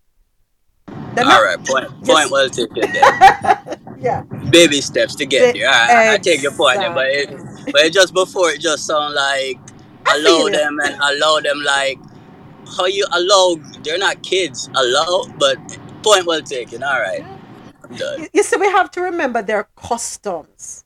Centuries of operating like this. We have to remember that. Unless we're going to have a huge earthquake that rip the country apart right away. Something like that. But change will happen over time and can only happen if we crack that door open. Just crack it open. And it starts with conversation. Gaining an understanding of what I want, what you want, and how we can give each other what each other wants. Yeah, the word allow sounds a bit harsh. I know it does. But the truth is, that's what it is. They're being allowed to exist. They are allowed outside the home. Sad, really sad. Grand rising, everybody. Good morning, Apple. I feel like them just need to get rid of some of these extremist religious practices and customs that them have, as we say, from centuries. Same with Africa, you know what I mean? Right now you have people on the ground. Apple, you are in the matrix, or is it me? That because of religious or customs or whatever it is, you know what I'm saying? And the same thing that take place over here. So just recently some Africans got arrested for aliving albino because they have this superstitious saying that if you can use the albino's body parts, bones and stuff like that, and in a certain rituals and gain whatever it is they do the ritual for. So they were arrested recently, 4 or 5 of them, for doing that to an albino. You know what I mean? And if you go to certain places in Africa, you can find the albino's body parts, like them hand cut off, foot cut off, or them just dead. A portion are just dead because of that superstitious practice what them have. And it's the same thing when you go to the Middle East. It's like them have these same weirdness, you know what I mean? Some weird customs from centuries ago, and a woman don't even allowed to get a driver's license, much less. So I feel like them just need to like kind of get with the times. When I say just do everything as we stated earlier, as with the Western do, and just accept every little nastiness, you know what I mean? But kind of at least allow them to go to school, allow them to get a driver's license. Allow them to go to the beach, like, you know what I mean, and still kind of cover up. I'm pretty sure, same like how a Christian can go up on a little beach trip and they might not have on a 2-piece swimwear, but they might have on a little, short leggings or shorts and a t-shirt.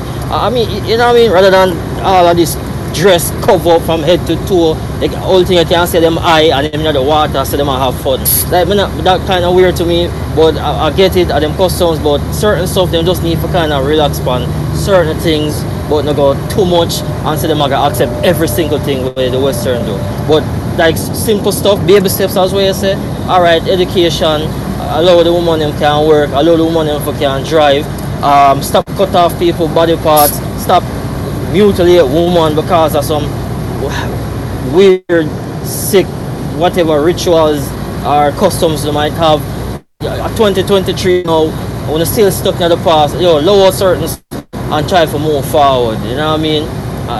So I feel like them just need to kind of just take them time and just let off of them something there, so that people can live normal, regular life or kind of feel somewhat normal. You get what I say? Rather than feel like if them speak out of terms or if them somebody catch them at work, them fear for their life, or if somebody catch them or go down at the DMV or go at the back or try to get some backdoor deal to get a driver's license and get catch.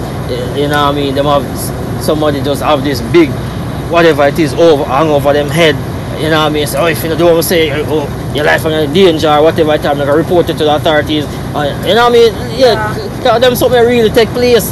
Them really take place. You get me? Someone just feel like say them just need to just leg off for some of them customs and norms what them have from 1,000 years ago or 15,000 years ago. Like leg off for them something there. Yeah.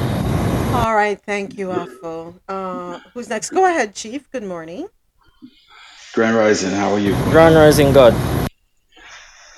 So I have a friend from Pakistan, and we had a long discussion about this.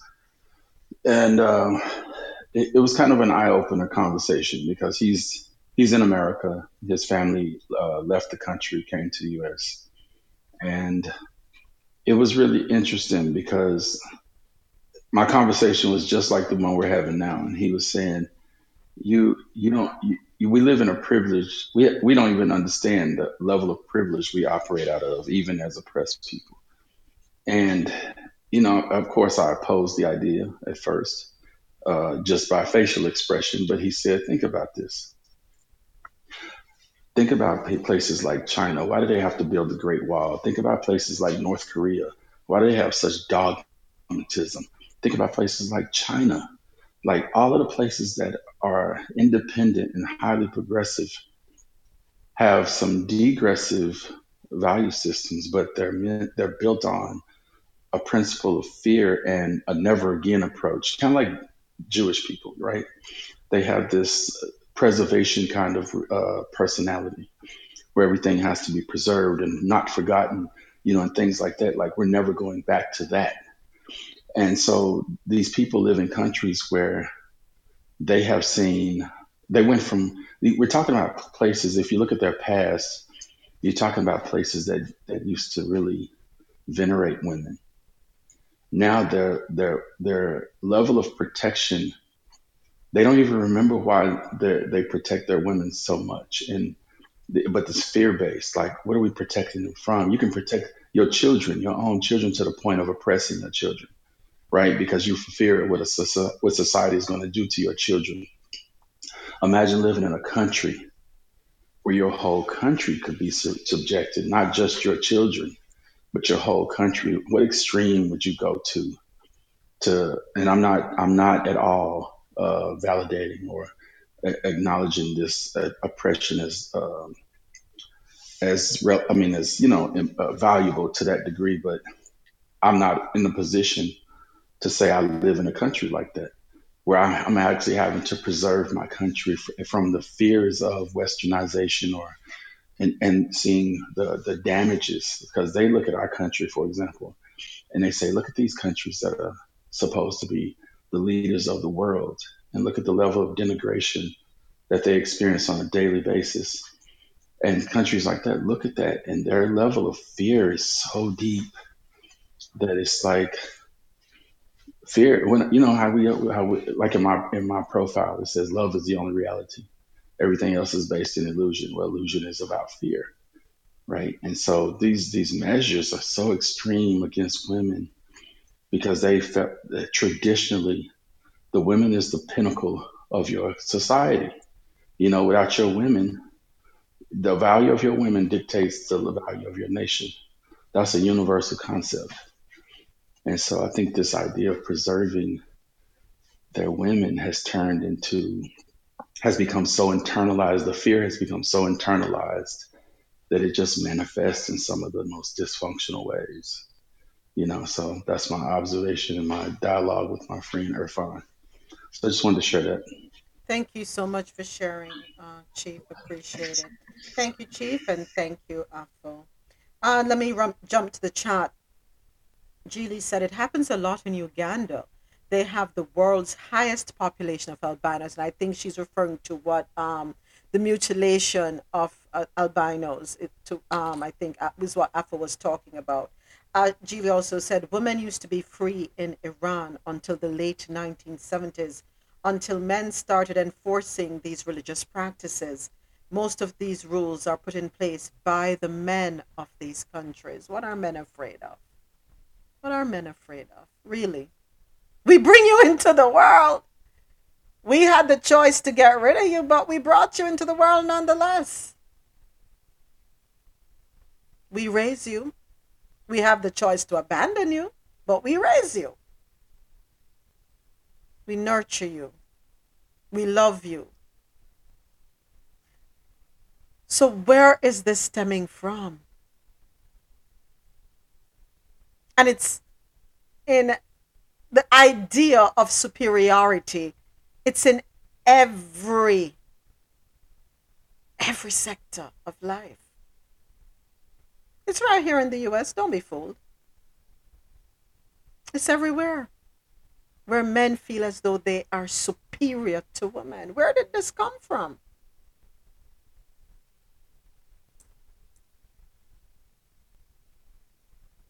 Who started this? Because whether you're Hindu, Jew, Christian, whatever, Protestant, whatever you are, it is a common thread. So it has nothing to do with religion. Where did it come from?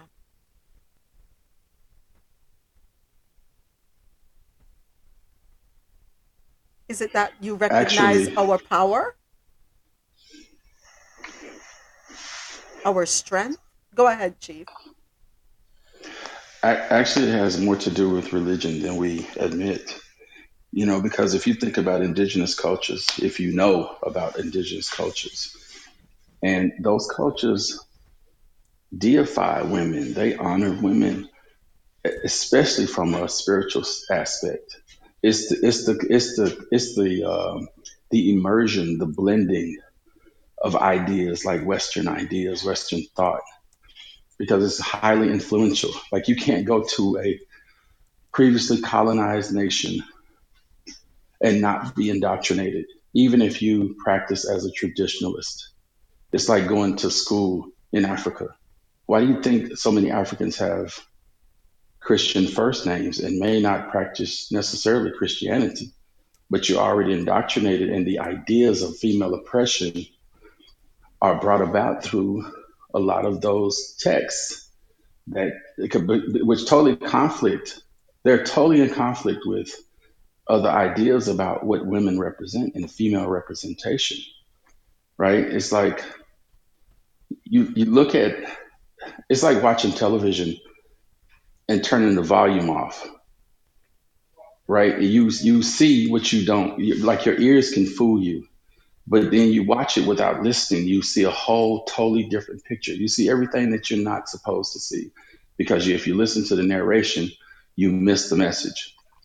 But to stay on point to the question, like the origins of that, we really do have to answer that question, and we have to answer it from a perspective that is based in awareness and a knowledge about these people's systems of thought and culture and ideologies. Okay, so like Islam, most everybody knows that, and I don't mean any offense to anybody that practices Islam, but historically and culturally, you have seen female oppression for a very, very, very long time. Mm-hmm. And that oppression reveals itself in numerous ways, right? And we don't ask ourselves, what is the origin of that, right? If you've already told the world that the first woman is the reason you got to have babies through the womb, she's the reason that, you know what I'm saying? Like you blame the whole of creation on a woman. So you talk about origins, and the whole world is influenced by two dominant religions, which is Christianity and Islam, and both have similar value systems that we ourselves didn't create. It's not even natural. It's not at all natural. So this idea, we're living in a very unnatural state, which is why everything is so freaking dysfunctional. You know what I'm saying? Like everything's based on war and destruction of life, as opposed to honoring and value the creation of life. Okay, so if that's the case, you can't do anything but reject women, because that's, you know what I'm saying? That's like that's like God in the flesh, a creator, a human creator, and so it's a lot for us to look at and unpeel and unpack. Yeah. We just got to be honest about it, though. Yeah. As you say, God in human flesh. I flash back to the song, "If God is a woman," or "If God a woman." I flash back to that, and it makes you stop and think. Protector, provider, healer, nurturer, forgiving. Everything that we are taught God is, so too is a woman by nature. Makes you wonder, huh? Anyway. Yeah. Next up, Russian missiles target cities across Ukraine, officials say. Story courtesy of the Associated Press via WSVN. Out of Kiev, Russia unleashed a massive missile barrage on cities across Ukraine early Thursday morning, targeting energy infrastructure facilities and hitting some residential buildings. That's according to Ukrainian officials. Air raid sirens wailed all over Ukraine, including the capital Kiev, for at least 5 hours in the early morning hours. It was the first such missile attack in 3 weeks. Ukrainian media said air defense systems were activated in multiple regions. Kharkiv Governor Ole said there have been 15 strikes on the city of Kharkiv and the outlying northeastern region, and residential buildings were hit. He promised to reveal more details about the scale of the damage or any casualties in Ukraine's second largest city. Objects of critical infrastructure is again in the crosshairs of the occupants. The governor of the southern Odessa region also reported strikes in Odessa, saying that energy facilities and residential buildings were being hit. I thought that when you're doing war, certain things were off limits, but that's not the case anymore. Anything goes. I don't know. That's how wars now should normally. Well, that in a war anything goes. You know what I mean? In a war anything goes. So yeah, but at the same time, I try to cripple infrastructure and stuff like that. You know what I mean? Trust me. Right now, as we said last week or week before, and even the WEF them and all these people say, Bill Gates, all of them say, the next pandemic will be cyber. You know what I mean? It'll be cyber. It's not going to be, these other countries invade the place and nukes and a cyber attack. Prepare infrastructure, send out one EMP over your country, shut down your grid. No smart, any car having chip or no smart car now work, so you can't move. Social media gone, phone gone, anything that is electronic, all of that gone. You know what I mean? So that's the next big thing, you know what I mean? You just left in the dark, sitting back in the dark ages. You know what I mean? So that's the big thing right now. All right. So thank you. For Dre said no rules to a real war. Don't let them fool you. Yeah, I always thought that when it comes to war, you avoid certain key infrastructure, but I guess no such thing as rules. All right, and that one wraps up our story wraps up our segment for stories out of Latin America and on the international scene. Here is SWV singing right here.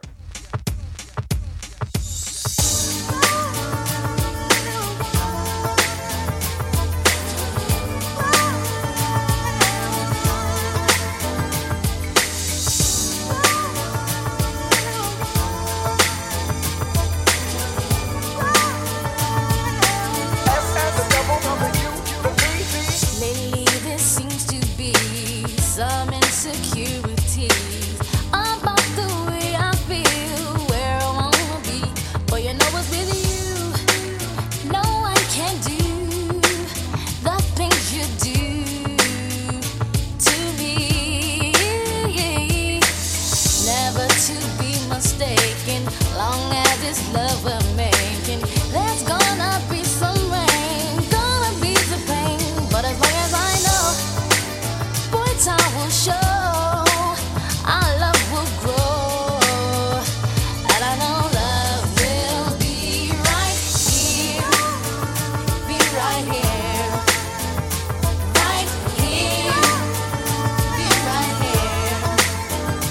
No fear, have no fear, no tears, love is here.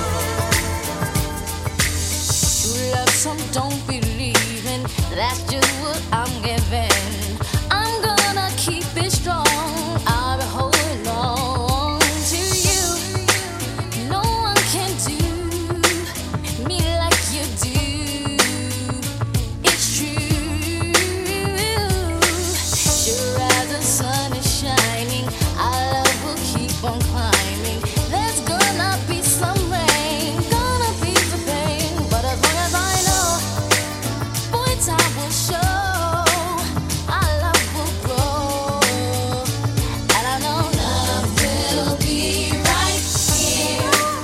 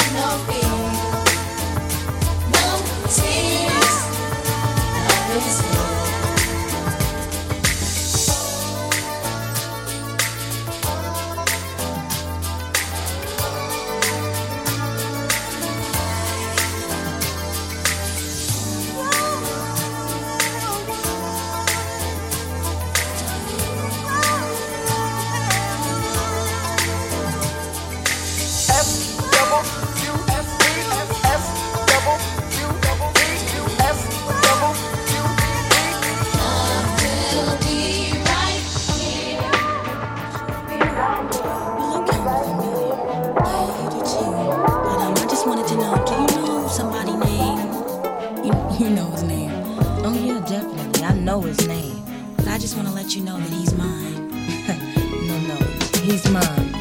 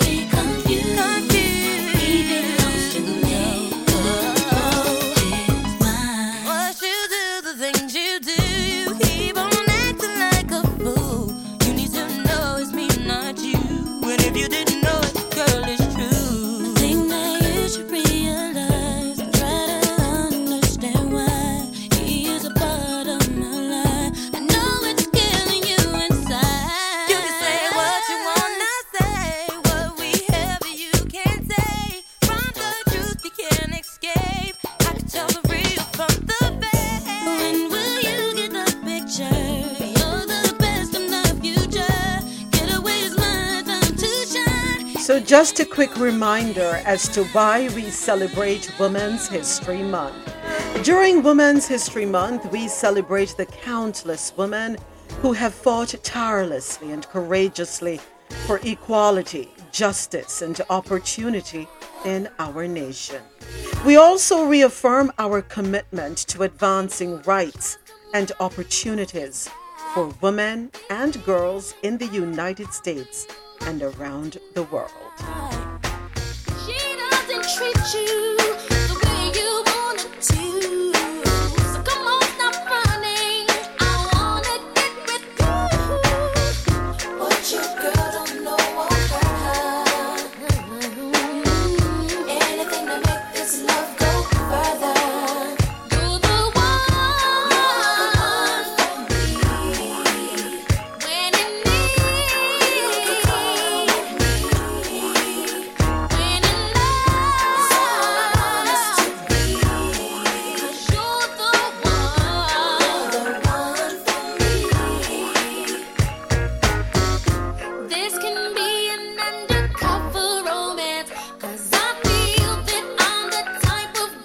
a big thank you to everyone listening online, the Quality Music Zone, QMZRadio.com, everyone listening on JahknoRadio.com, and everyone right here with me on Clubhouse.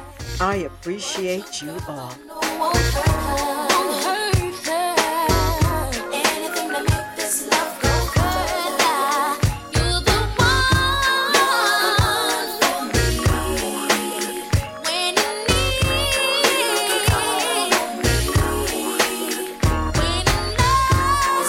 Squeeze in one more, and then we're going to go ahead and get back to business. Thank you for keeping it locked to Coffee in Tow, World News on the Go. Be stronger. You gotta be cool. You gotta be calm. You gotta stay together. All I know, love will save the day. Herald what your mother said. Read the books your father read. Trying to solve the puzzles in your own sweet time. Some may have more cash than you. It is hashtag TBT Throwback Thursday. Today we're taking you back to the 90s R&B, playing songs by women. Sung by women, let me make that clear. You gotta be tough, you gotta be stronger. You gotta be cool, you gotta be calm. You gotta stay together. All I know, love will save the day. day. Time asks no questions, it goes on without you, leaving you behind if you can stand the pace.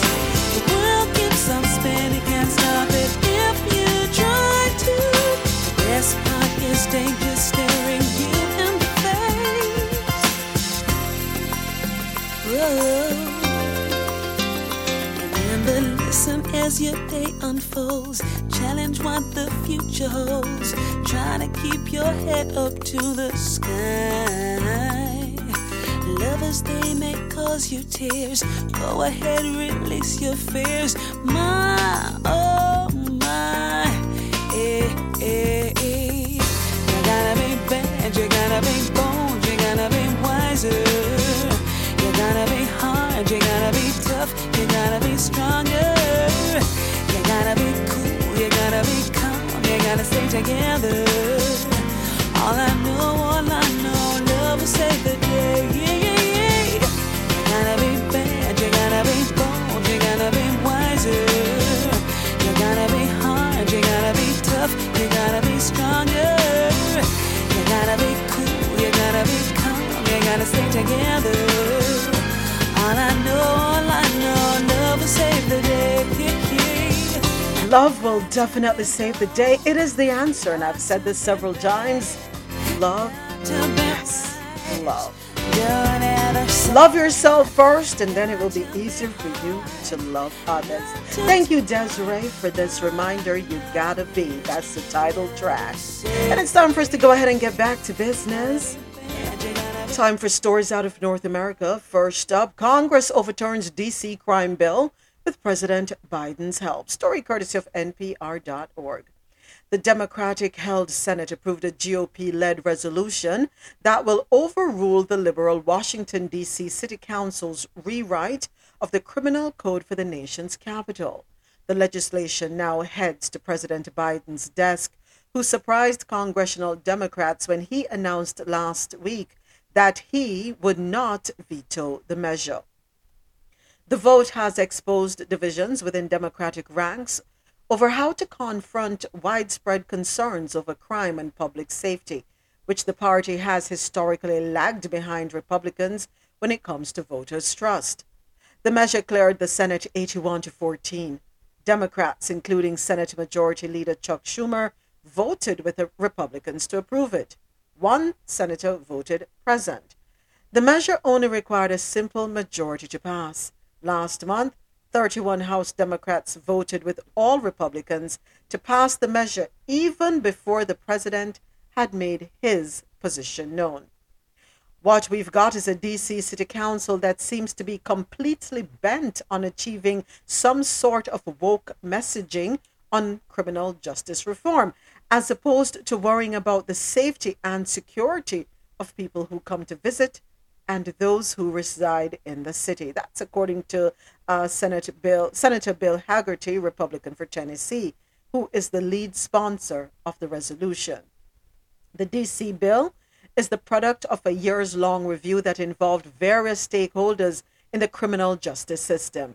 It passed the D.C. Council unanimously, but was vetoed by Mayor Muriel Bowser, a Democrat. Her veto was overruled, but her opposition helped fuel GOP arguments and Biden's concern that the bill could be perceived as too soft on crime at a time when rates of homicides and car thefts are rising in the city, according to police data. All right, then.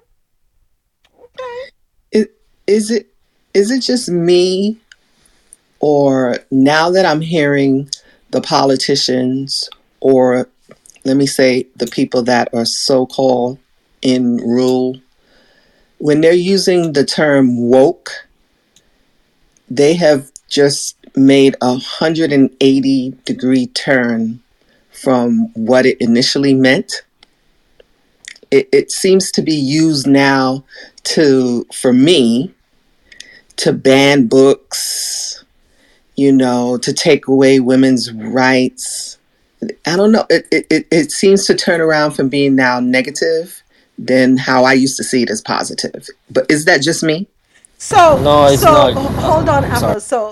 Apple. Javette, as you were talking, I myself have forgot what the word woke means. So I took myself to Google, right?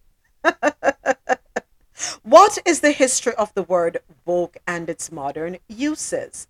Well, according to independent.co.uk, the phrase originated from African American vernacular.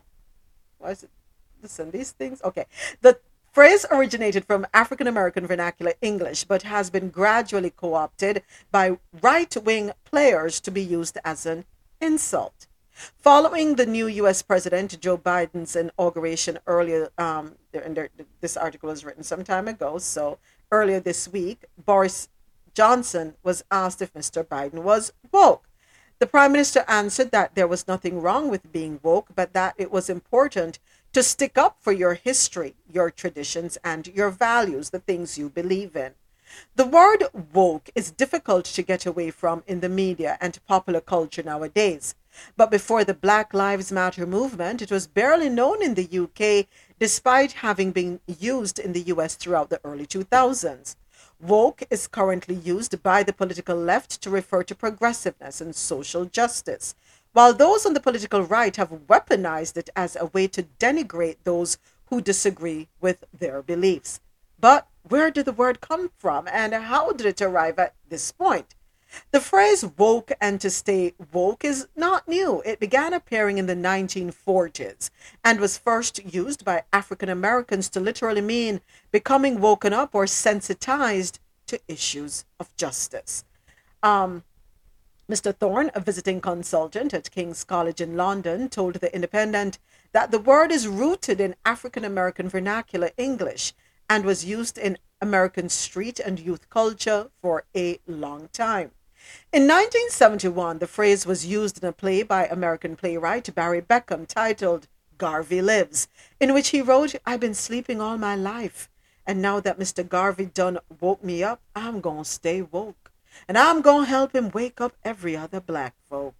It also entered popular culture thanks to singer Erykah Badu, who used the phrase "I stay woke" in her 2008 song Master Teacher. David Stovall, a professor of African American Studies at the University of Illinois, Chicago, told the New York Times that Miss Badu's use of the phrase meant not being placated, not anesthetized. It started becoming a politicized word in 2014 after the death of Michael Brown in Ferguson, Missouri, sparked the Black Lives Matter movement. Woke was largely unknown in the UK until the BLM movement, but in the 2000s it was a popular word used by young people in America, especially in black communities. So now we're going to talk about the twisting of woke. It was only in 2017 that the word woke was added to the Oxford Dictionary and was defined as being aware or well informed in a political or cultural sense. It evolved into an all-encompassing term to describe leftist political ideology, used as a shorthand for people on the left to signal progressiveness, but weaponized by those on the right as a snaring, jeering, dismissive term to denigrate those, of course, who don't agree with their beliefs. Like phrases before it, such as politically correct, social justice warrior, and cancel culture, woke has become a toxicized term used by alt-right and politically conservative groups to insult people on the left. People who are woke simply can't use the word anymore, explained Mr. Thorne. It's been appropriated, co-opted, and toxicized by the alt-right and right-wing speakers. Those who are woke can still talk about empathy and compassion and social justice, but I think they have had to abandon the neat, snappy slang words and go back to explaining what they really believe. Woke, folks. So it isn't just me. No, Javed, it's not. It isn't just me. I mean, I have a family member that works for one of the really big oil companies, and she's part of the Black diversity groups, blah, blah, blah, blah, blah. They had a whole panel discussion on woke, and it was open to everyone at this particular corporation. And no one, and I actually attended, no one came at it for me as seeing it as a negative for a person to be aware of what is happening to them in this world. And it did not matter that we're speaking through our Black lives. It was everyone to become aware of things that are happening in the world, how you express yourself to people. You know, the things you may say that may hurt someone, the things that are being done in a company that you're not noticing that it's happening to one group versus the other. But now it's all turned around, and I don't even like hearing it anymore. Just like what you just read said. So thank you for reading that, Moments. You are welcome, But let's be Javette. honest. There's a lot of people that are not woke that jump behind the whole woke thing, and now we are here. The woke coming, to me, it's like this cancel culture thing. Like everybody just gather around one thing and just turn it into a whole negative thing. And I think that's where the problem lies, and that's why the right can weaponize it. Because half of these people are not woke, that think they're woke, and use the word and cancel culture and all of those things and push negative also. So that's the way I look at it. I don't even like the word. I don't even like to hear people that say they're woke. I woke up. Go ahead, Javette. No, I interrupt. I don't know if it was Alpha or Dre, but I apologize. Oh, Oh, okay. my good man. Oh, good. But yeah, all them, me, I don't care how they want to twist the word, whether they want to villainize the word or make it be this new N word. You know what I mean? I dare not say it or dare not be this so-called woke. At the end of the day, we know the origin of it, the meaning of it. You know what I mean? So I'm still gonna use it. I'm still gonna become woke. I'm still gonna become knowledgeable. You know what I mean? Always be aware, always be knowledgeable, and don't ever stop search for knowledge. You know what I mean? So to me, I care zero how they want to weaponize or villainize it or whatever it is. I'm still gonna use it. You know what I mean? And if them can't stand it or whoever can't stand it, it's them problem that it's like to me I say, because we know the origin of it and where it come from, and who used to use it and how it was used. So care zero how they want to feel. You get me? And when we have kids or anybody we come across, family, friends, I'm gonna always make them know and say, hey, be woke, be conscious, you know, be aware, seek knowledge. You get what I say?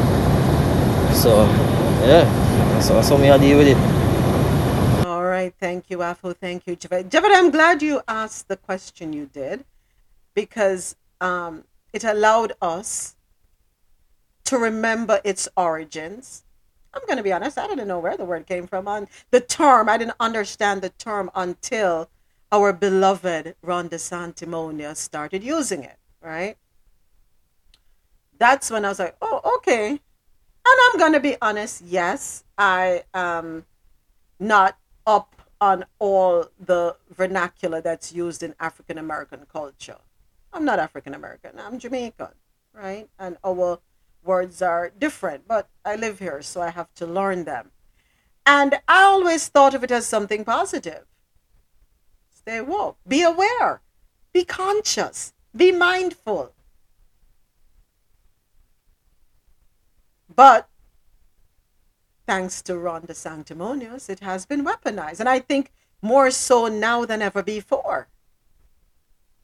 It's looked at in a negative way. If you say woke, now you are a problem. And who likes a problem? Nobody. And what do we normally do when we have a problem? We try to do what? Get rid of the problem. Yeah. Moment. Oh, sorry. Go ahead, Chief. We have to we have to reclaim or redefine things that came from us, right? Like, okay, so if you want to criticize being woke, then we will call you sleep, because that's really what it's about. We didn't want you to wake up. We didn't want you to be conscious. We want you sleep. So if you take a powerful statement that moves people, that awakens people, and you hypnotize them into making people think that it's a bad statement. Like, even the fact that we're so linear.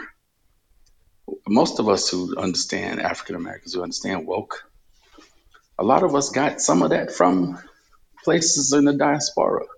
You had people listening to conscious reggae. Conscious is the same as woke. It's the same exact thing. We just used a different word to define the same goddamn thing. And now you got people who want to take something that come from you, make you hate it, make you dislike it. That's extreme. That's so cold blooded that it should make us understand.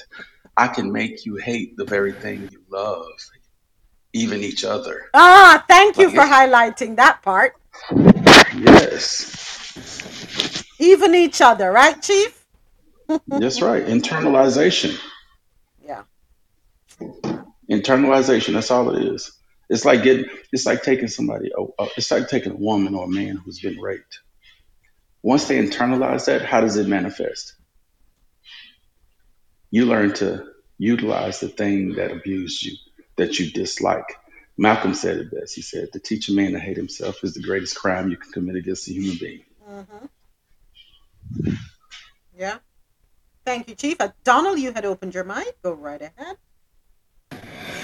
Yeah, the thing is, as long as we have very little control of our media or the media that we digest, it's very difficult to control these things.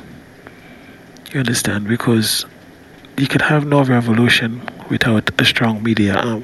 If you look at any change of any significance, there was always a big segment of media and putting your own material out there behind it. And what we have is we have a media that literally controls the narrative. So they could flip and twist whatever they want because we digest a foreign media. So we cannot put our ideas out there on a global scale. We cannot do things that can impact our lives positively on a global scale. And every time you find a group come and try to make people conscious and so on, they demonize them and then they just flip the script on you and nullifies you. So in order for us to make any meaningful change, we have to find a way to communicate amongst ourselves independently. I'm not sure how that can be done. All right, thank you, everyone. Next. Can I just say this really quick before we move on? Yes. Yeah, there was this video that I watched. It's like a long time video, and it's like I guess they are elites, 1%ers, whatever the hell they are, cabal, whatever, and they're basically saying that they want to keep people asleep, dumb and docile, and it's like it's a war upon consciousness. You know what I mean? A war upon people who are trying to be knowledgeable or be aware of the agendas and stuff like that. And they're saying that if we have the masses wake up and get hip to what we are trying to do, and these people become a problem, they can't get to carry out what it is they need to carry out. So them are trying to come with all sorts of things, whether the food, social media, television programming, all them stuff, the media, music, everything to keep that person dumb and docile. You know what I mean? Keep them distracted so them can get to carry out them agendas.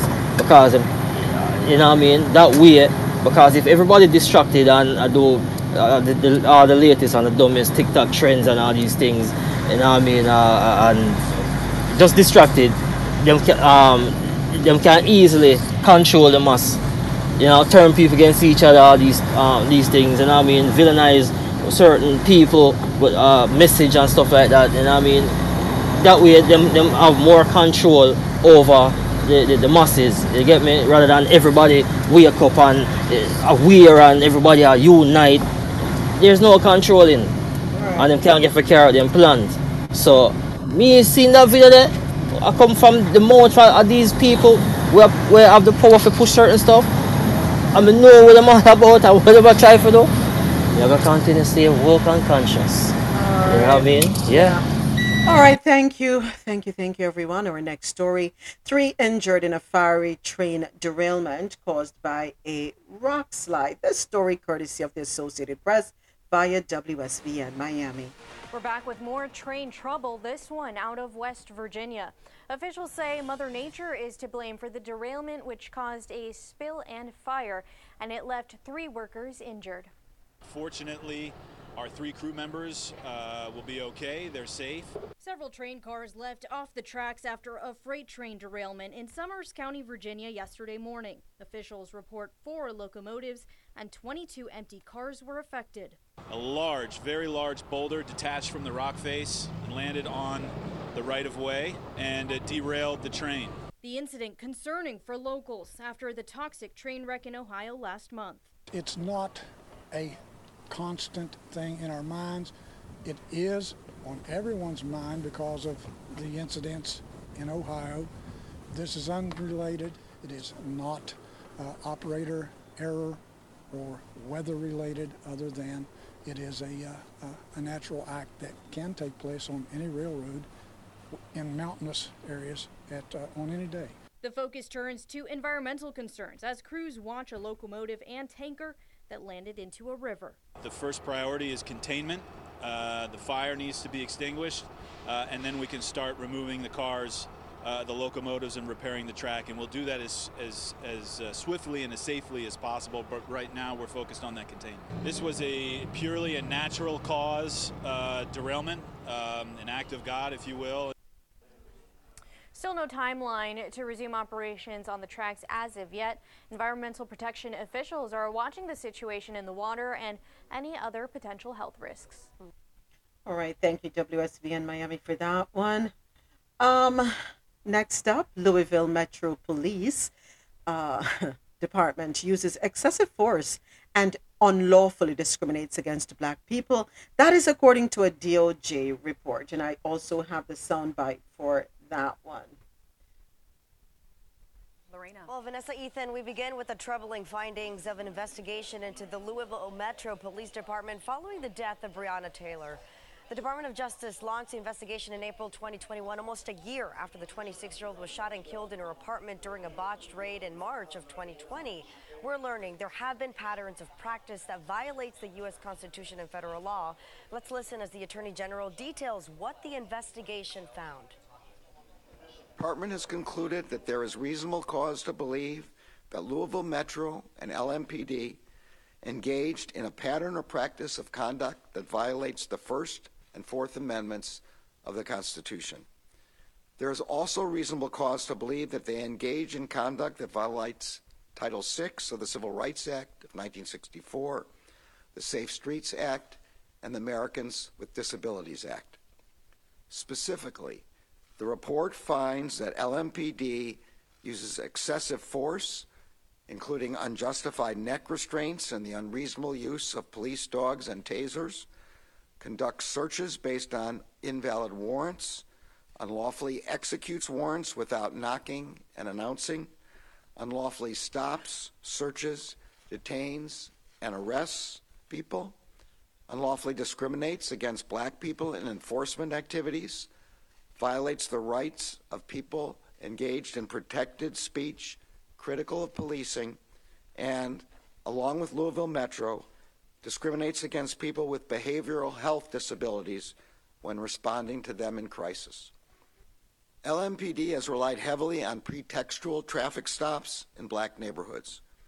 In these stops, officers use the pretense of making a stop for a minor traffic offense in order to investigate for other crimes.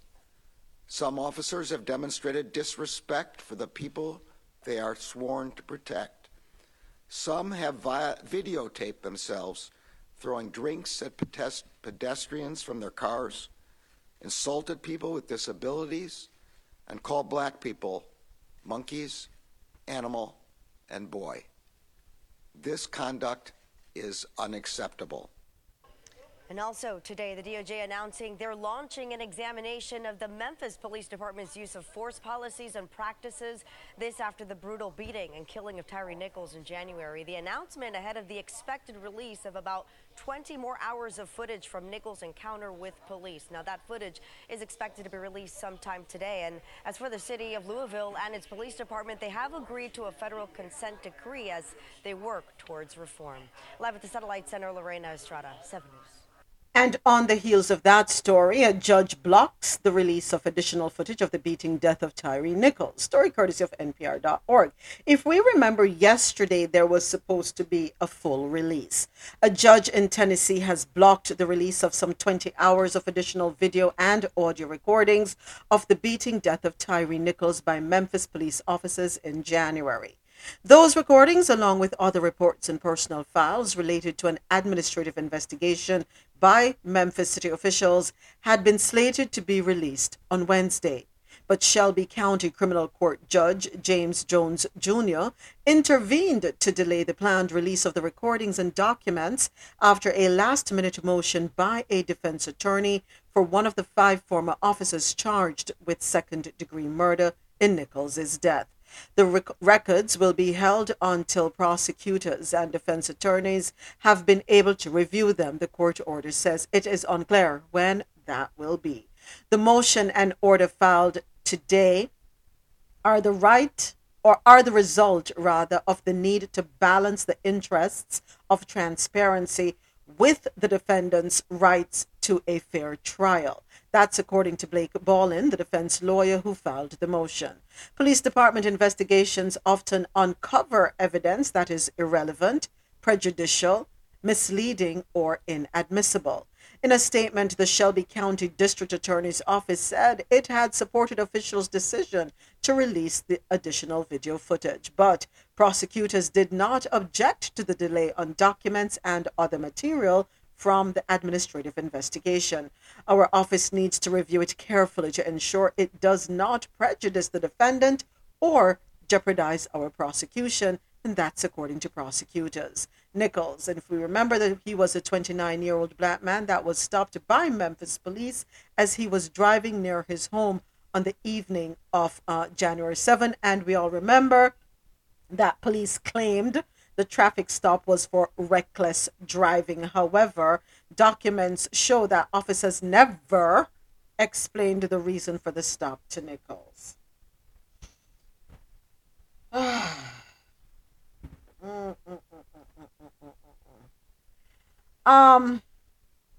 Louisville, that's where, Kentucky?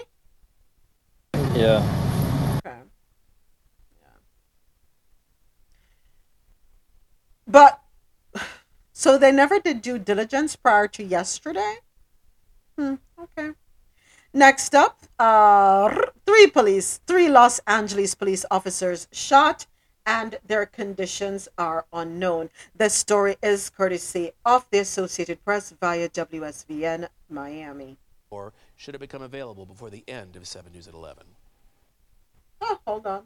Let me start over. My bad.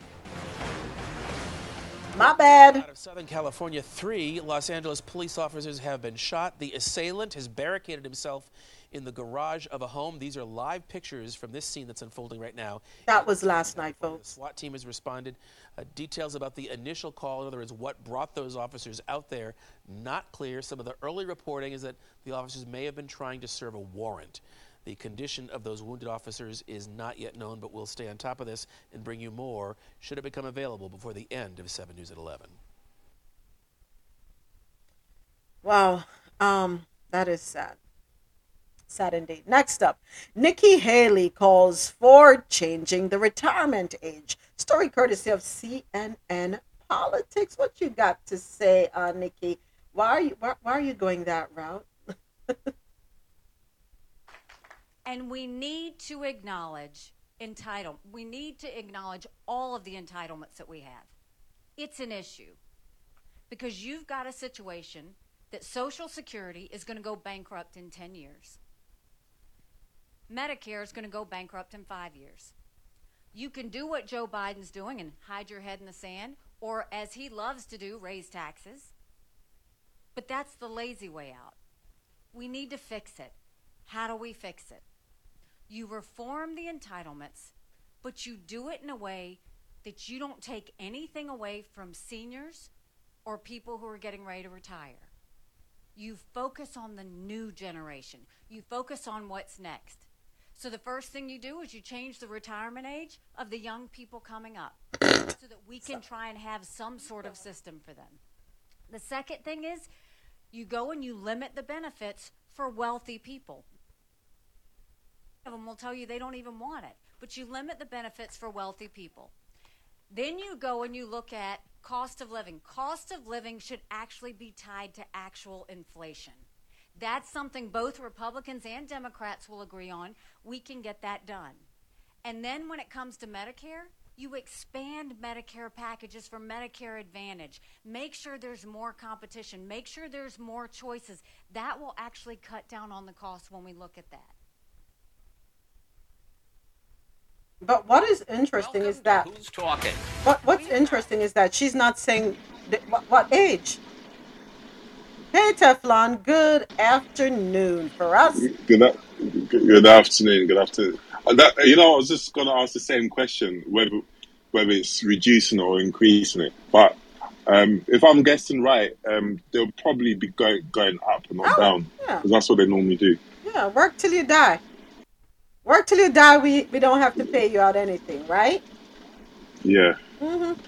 Or it will limit the amount we'll have to pay out to you because your life expectancy is going to diminish from stress anyway. Because here's the thing. When she's going to say the first thing you do is change the retirement age of the young people coming up so that we can try and have some sort of system for them.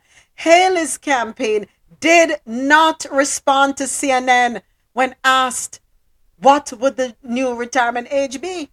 She didn't even respond. So you're gonna make that statement and not even be able to say what age you're recommending, because you know damn well the age you're gonna recommend is wickedness. You know it's wickedness. What? Because all of you sit in politics and work until you're 90 years old. We must work till we're 92. Anyway, go on. I'm sorry. I am still confused and surprised, and maybe I just don't understand. How is Social Security an entitlement? It is. If I understand correctly, all your working life in this place, you pay Social Security and Medicare. So you pay Social Security and Medicare till you get to 65 or whenever you retire. And then they're saying that what you're paid into is an entitlement for you, and it could only fund 5 and 6 and 7 years. Meanwhile, the entitlement that these politicians get is never cut. It's always going up. They are not subject to the same health insurance you have. They are not subject to the same pension plans you have. They are not subject to anything that the average man has. But it's the average man who pay into these schemes that is getting an entitlement.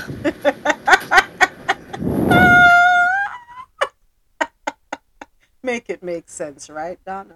Listen. That was a good observation. So basically, you're paying into a pot, and then it's like you have to beg for your own money, kind of thing. That's what they're trying to say. Because being an entitlement is like when you're applying for handouts. So basically, they're really taking the piss, isn't it?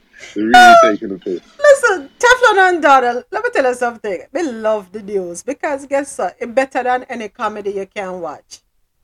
It's ridiculous. I don't know what these people think, how they think. I don't get it. They want you to beg for your own money. Yes! That's liberties, man. It's liberties. But it goes back to the same thing. They keep coining this phrase and pushing them at us. What entitlement? It's a right. You're paid into it. It's not no free money. You know how much taxes people pay in this country every week? And you telling me when I retire, you're doing me a favor by giving back some of the money I put in? If the money you take in taxes, you put it in the S&P 500 and do nothing else, you'll be a millionaire when you retire. Here comes Donnie boy. Let's see what he wants. Donnie, what you want? Oh, you want your Social Security. Why do you think you're entitled to it, Donnie? And Donnie says, but I've been paying into it. And then if you don't behave yourself, like, no, you can't have it.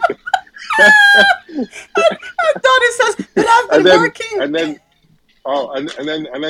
here's a fun part. They'll apply a lot of pressure during your lifetime, add so much stress, and then you won't be able to claim none of it because you're going to be taken out. Yeah, Lord have mercy. So sad. But tell you something. No one nice like America. Remember me tell you that. We care about you. Not. Listen, folks, at the end of the day, you cannot rely on Social Security. Yes, it is your money that you worked hard for, had to put up with a lot of BS on the job, right? You didn't even have a choice to say you don't want to pay into Social Security. You would rather set up your own investment. You didn't have a choice. You are mandated to pay into it. And then they look at you and say, Donnie, Donnie, where are you going, Donnie? Oh, I'm here to collect my check. Donnie. No. Go back and work some more years. But I was planning to retire in Costa Rica. Oh, no, Donnie. I'm tired of this begging. Every time you're begging. I think they're going to raise it to 67 because they raised our one from 65 to 67. So yeah, I can see that happening. Sorry to be the bearer of bad news. You know what? I believe you. I do believe you. Y'all better. They already had. Go ahead. They already have. They have. They already have. Look at your benefits. They already have. So basically, before it was. So what they want you to do now is at 65, declare that you're turning 65, but they're going to strongly request that you push back to 67. So you can retire, Sanette, but you just know for 2 years you ain't get nothing. Your benefits will not be at the same level as it would be when you become 67. You're going to lose some. So lose some of your money. Well, let me change the way you say it. So it's like I don't want to bring something else into it because that causes confusion. But yeah, the objective right now at this point is for people to retire at 67, not 65, as the prior 50, 60 years. So 67. Just keep that number in your mind. Forget about 65. You still have to tell them you're going to turn 65. It is a good idea to register at that point. But because it's a bureaucracy, things are slow, so then they push it. And that's it. Oh, geez, so Sanette, according to the rule of thumb, we are supposed to live at least 70 years, right? So let's say everybody taps out at age 70. You turn 70, we die. So you're telling me I only have 3 years to enjoy my life? You have all your life to enjoy your life. But you know what I mean, right? I understand what you mean. So I've never asked this question yet, but your pension, if you die, does it just disintegrate, or can you pass it on to your kids? I don't know. No, I think there is some sort of benefit if you are married. So your spouse, your living spouse, can benefit from some of your stuff. I do not believe, I should look that up. I do not believe Social Security is one of those things. It's one of the things I've honestly not focused on terribly. But like your 401k or something that's private, that can go to your partner, your living partner. If you get divorced, it's done. Children, no, because they're children. Unless something catastrophic happens to you and then they get the benefit of that. But no, it's usually your living spouse. But so basically, the government will then keep the rest of the money. Yes, sir. Wow. Okay. The rest, they keep most of it. They put in retirement age so that you almost die by the time you get it. Donald, why do you always have to make And it you sound can't really afford a bad? steak. Y'all are bad. Y'all are Donald bad. always has to make it. Yeah, has to make it sound really bad. At least try to dress it up a little bit for us. Okay, so hold on. Listen, y'all are bad. Y'all not gonna get no retirement money. None for you, none for you, and none for you. So in the chat, people get hurt and have to go through hell to get Social Security disability. By the time it's approved, they're dead. Julie, you're not easy at all. And Julie also put, in my job, the spouse would get half your pension for 5 years after your death. So who get the other half? No me that married to him. No me when I get everything. No me that have to put up with the stress. Government when I help me put up with the stress. So who get the other half? Who get the She other said half? Ukraine. She said Ukraine. I'm dying. Oh my God. I'm laughing and crying. Listen. But yeah, that's also separate from Social Security. I'm not sure trying to battle it at all, but pension, those are private, it's from the I said company it giving wrong. that. It's I said not it Social wrong. Security, right? No. Julie wrote pension, and it's she pension? correctly wrote pension. She wrote what she wrote. Okay. But as the topic, when we're talking about Social Security, it's separate. That's why I was saying, if it's your 401k or other savings plans related to your company, it's different than Social Security Administration. They don't care about your people. If you're disabled, maybe, but it's a lot of paperwork you have to fill out, and that's one of the reasons why I've never focused on that part and the human resources part of my job. Yeah, I don't like it. It's too much. Oh, so Starlet, you know that if you file disability, make sure you don't lift a box over 10 pounds, you're in trouble. They will take it back. Absolutely. You are, when you sign up for disability, you have to make sure you maintain everything that you signed up for. You have to follow the rules, and people will investigate you. They will come dig up your trash anytime. can. Yes, I have been a part of having surveillance put on an employee who claimed they were injured and they were not. And I said, yes, do the surveillance, because if other people are seeing you do something that you're claiming you cannot do on the job, that means you are not currently injured. Yeah. Sorry, but it's a part of the job. I'm glad you brought that up, Sanette, because for those folks who like to file for workman's comp, they watch you too on the job. They watch you, because if you are doing anything that goes against that agreement, yep, you will lose it. Gotta be smart, folks. Yeah, read the fine print. Read the fine print. Yep. Read the fine print. Yep. I remember a company I worked with. This lady filed for workman's comp because she got injured on the job.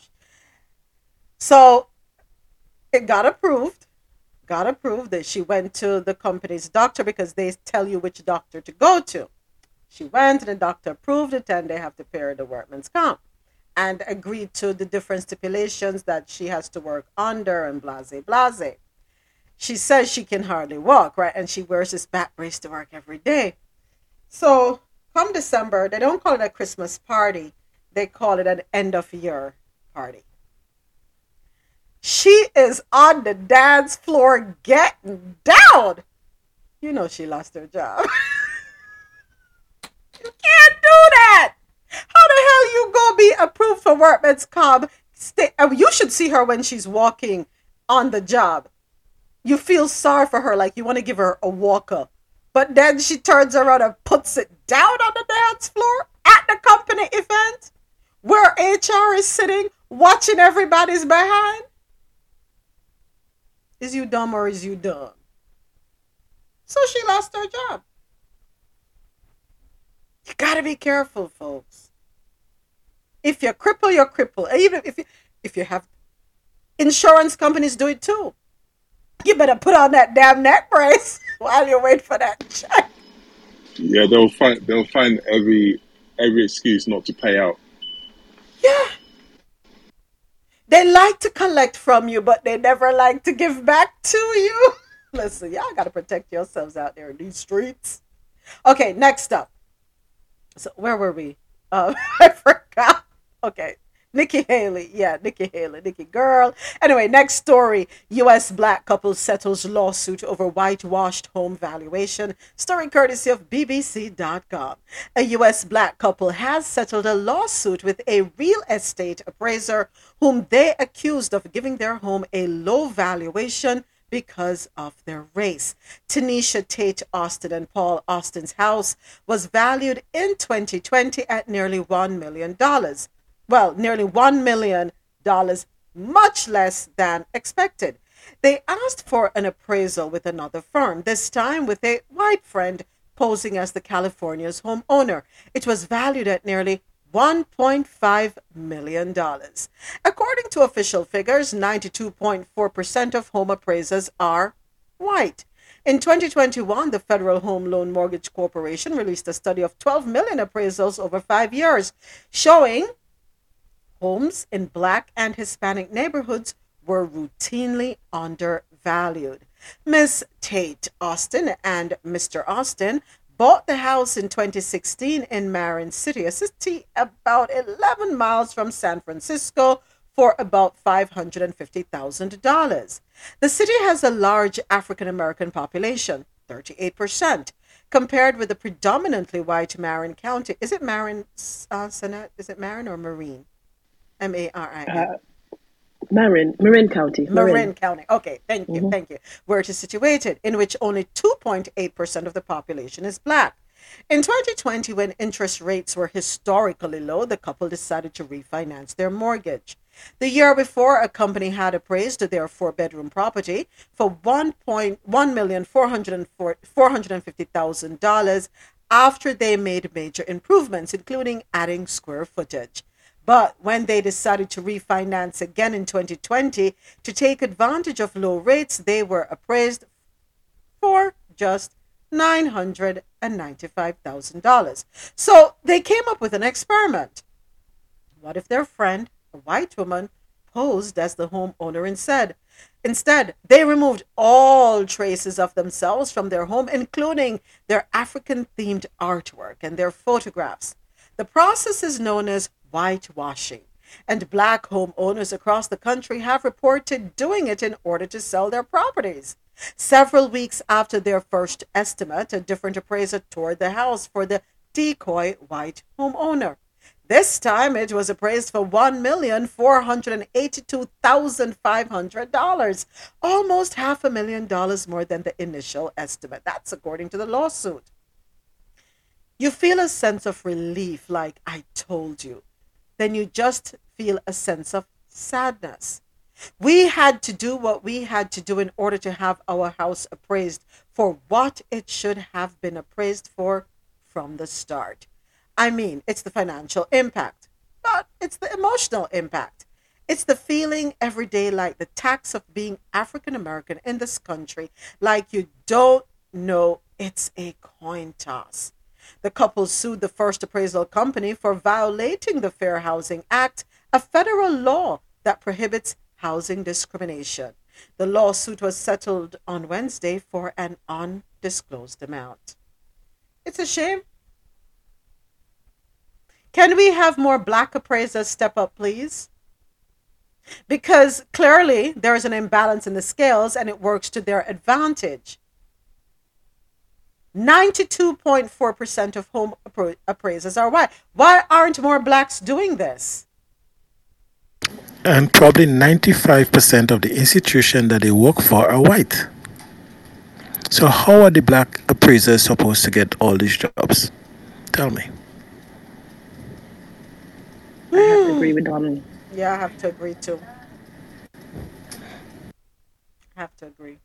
So I don't like the idea where you know what take place, aware what take place, you try to bring awareness to a lot of these stuff, especially being here in this country, and persons are going to say, yo, you need to pull yourself up by the bootstrap.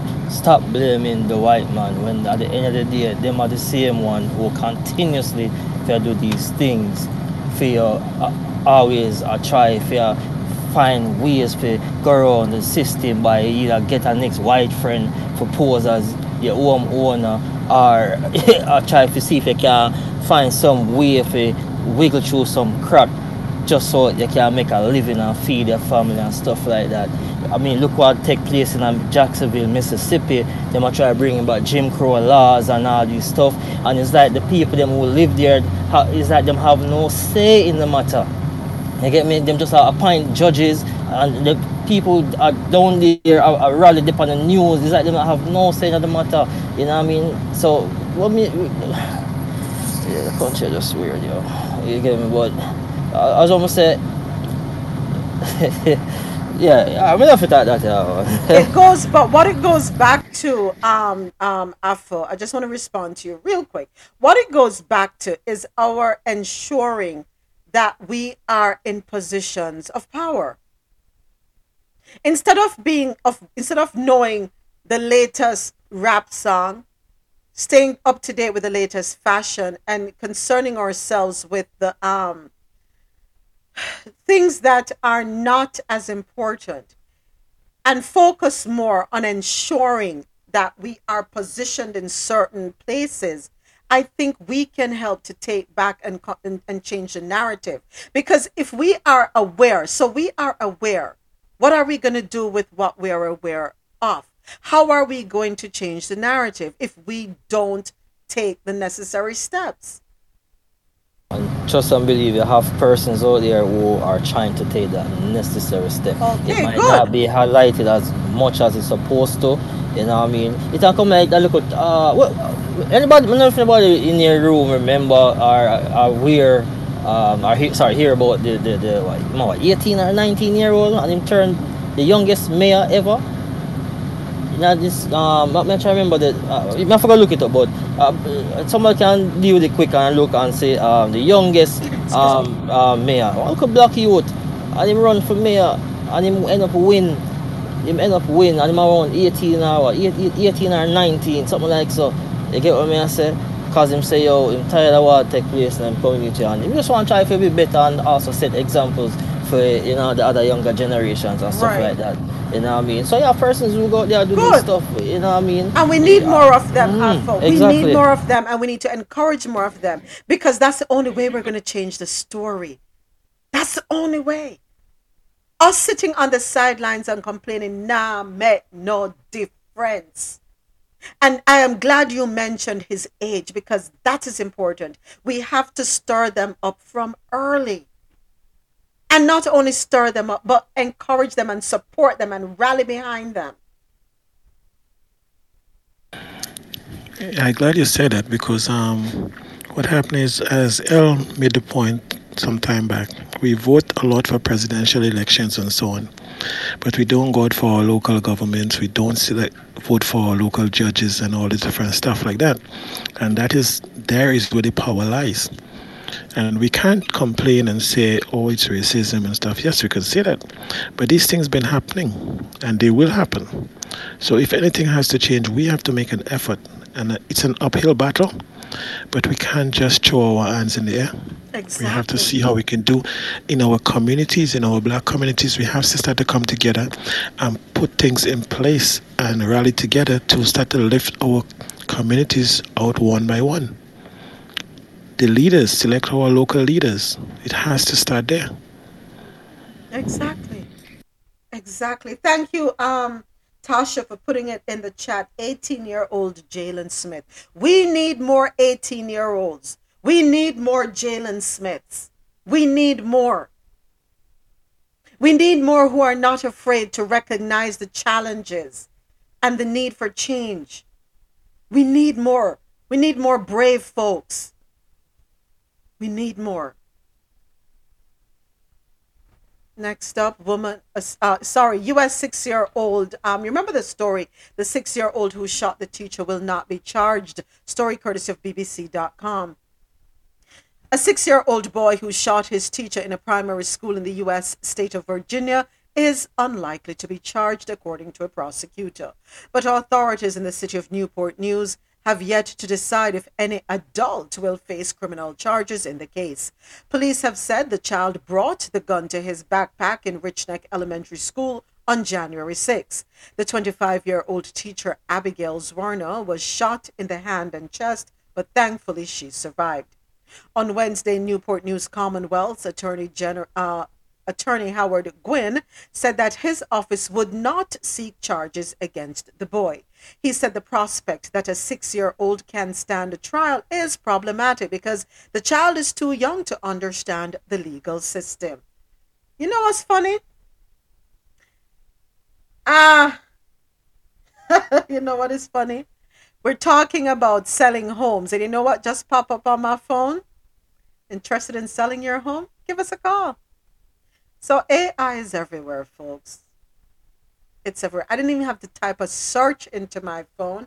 It just popped up. How interesting. And here's another one. Another one just popped up. Sell your home. Save thousands. Living in the Las Vegas area? Oh yeah, before now I was listening to him, always. Sometimes, kid you not, sometimes you don't have to say anything out loud moments. Sometimes it's You're like just you're thinking. just thinking, Yeah. and you see it pop up. Yep. I said, what the hell? Yep. Yep. I had that conversation with Marlon just yesterday or the day before because I was thinking about something and boom, it popped up on my phone. Didn't say the word. It was a thought. So guess what, folks? We can't escape it. All right. We just got to learn to live with it. So my question is, though, why have we not heard anything about the parent? The firearm was legally purchased and belonged to the child's mother. So how did the child get its hand on the gun? Why are we not hearing accountability being placed on the mother since I fit our gun? What's up? What's up with that? You can't prosecute the child because the child is 6 years old. We get that. So who do we hold responsible? So what if this woman had died? What if the teacher had died? Nobody would be held accountable? How did the child get the gun? Did the mother not lock it away properly? Put it away properly? Safely? Something is off here and I'm still waiting. Something is off. In Believe It or Not news, a woman allegedly stabbed 3 children to death and now twin sister has been charged with a similar crime. Story courtesy of BallAlert.com. A Texas mom who allegedly... Javette, what the heck y'all doing over there in Texas? What's in the water over there in Texas? Really? You know, we can't have that. We can't have that. Republicans. Oh, Lord have mercy. Oh gosh, let me pin the link at the top of the page. All right, thank y'all for your patience. So, a Texas mom who allegedly stabbed her 5 young children and killed 3 of them has a twin sister who was suspected of the same eerie crime. On Friday, Ellis County Sheriff's Office arrested Shamaya Dayan Shamaya Hall at an Italy, Texas home on 3 charges of capital murder. The judge has set her bail at $6 million. The police reported to a residence around 4 p.m. on behalf of a request from Texas Child Protective Services. All 5 children were attacked and removed from the home. After the initial phone call was made, all 5 children had severe knife injuries. According to Deputies Hall, who is 25 years old, fatally stabbed her 3 children, a 6-year-old boy and 5-year-old twins. 1 a boy and 1 a girl. Her other children, a 4-year-old boy and a 13-month-old girl, survived the life-threatening attack. However, reports show that 2 years ago, her twin sister, Troy Shea, who is 25, of course, allegedly stabbed to death 7-year-old Madison Petrie over 30 times at home in Dallas. A 16-year-old was also stabbed but survived the wounds.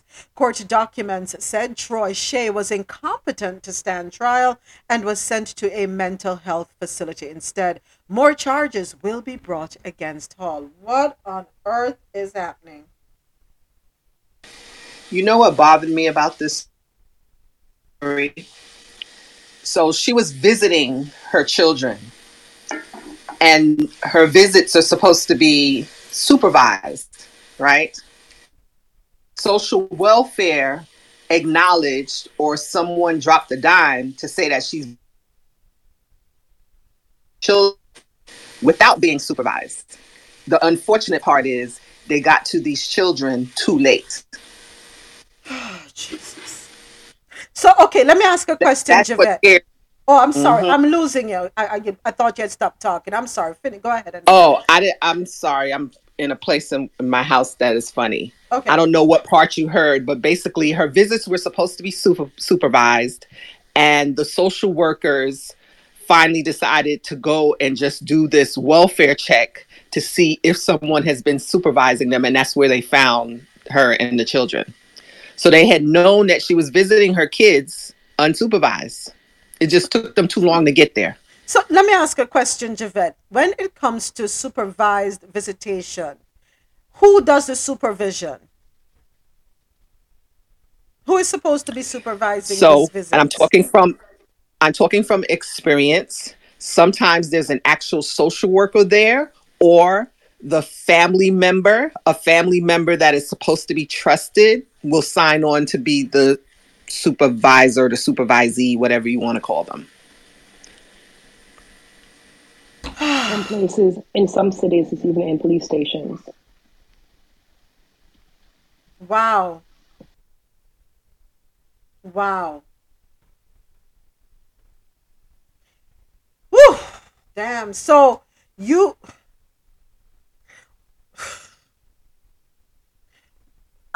I can't even try to, for a minute, wrap my head around this. You kill your children because social worker shows up. So you'd rather kill them than have them removed from your custody or your care or whatever. She didn't have custody of them. She didn't have custody. She did not have custody. Okay. No. This was one of her visits. Her visits, right. Okay. Got it. I don't know if she hurt them because the social worker surprised her. I'm not really sure. Because how they explained it here in Texas is it just so happened they went to do one of those welfare checks to see if what was supposed to happen or what was supposed to take place was taking place, and they actually got there at that time. Is she going to go join her sister then in a mental facility?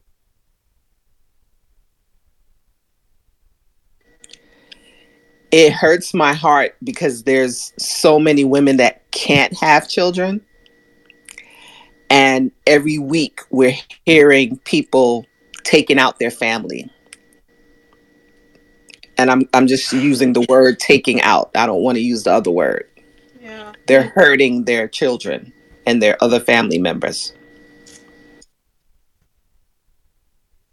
Oh boy, this is too much. Folks, I got to do the online wrap up. I'll be right back with you.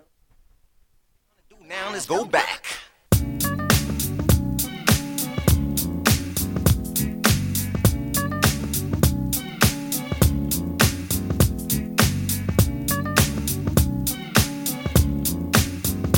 I want to give a big thank you to everyone that logged on to the Quality Music Zone, QMZRadio.com. For quality music while you work or play, keep it logged on to www.qmzradio.com for that good music to get you through your day.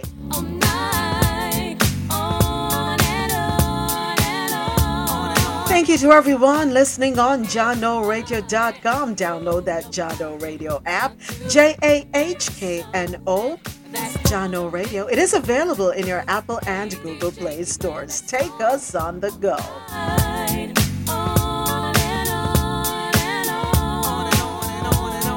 It's Friday night and the weekend's here. I need to unwind. Where's the party? Mr. DJ.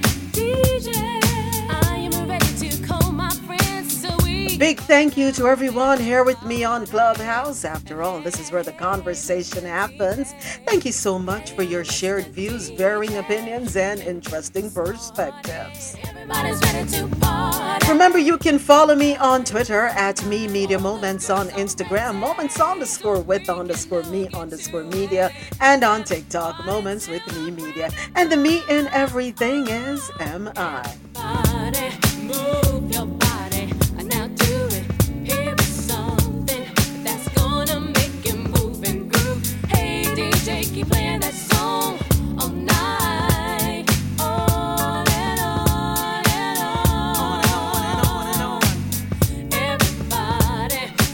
to my folks listening on QMZRadio.com and JohnORadio.com. This was a Moments with Me media production. And this is Moments with Me signing out. Have a good day. Catch you tomorrow morning at 9 a.m. Eastern right here.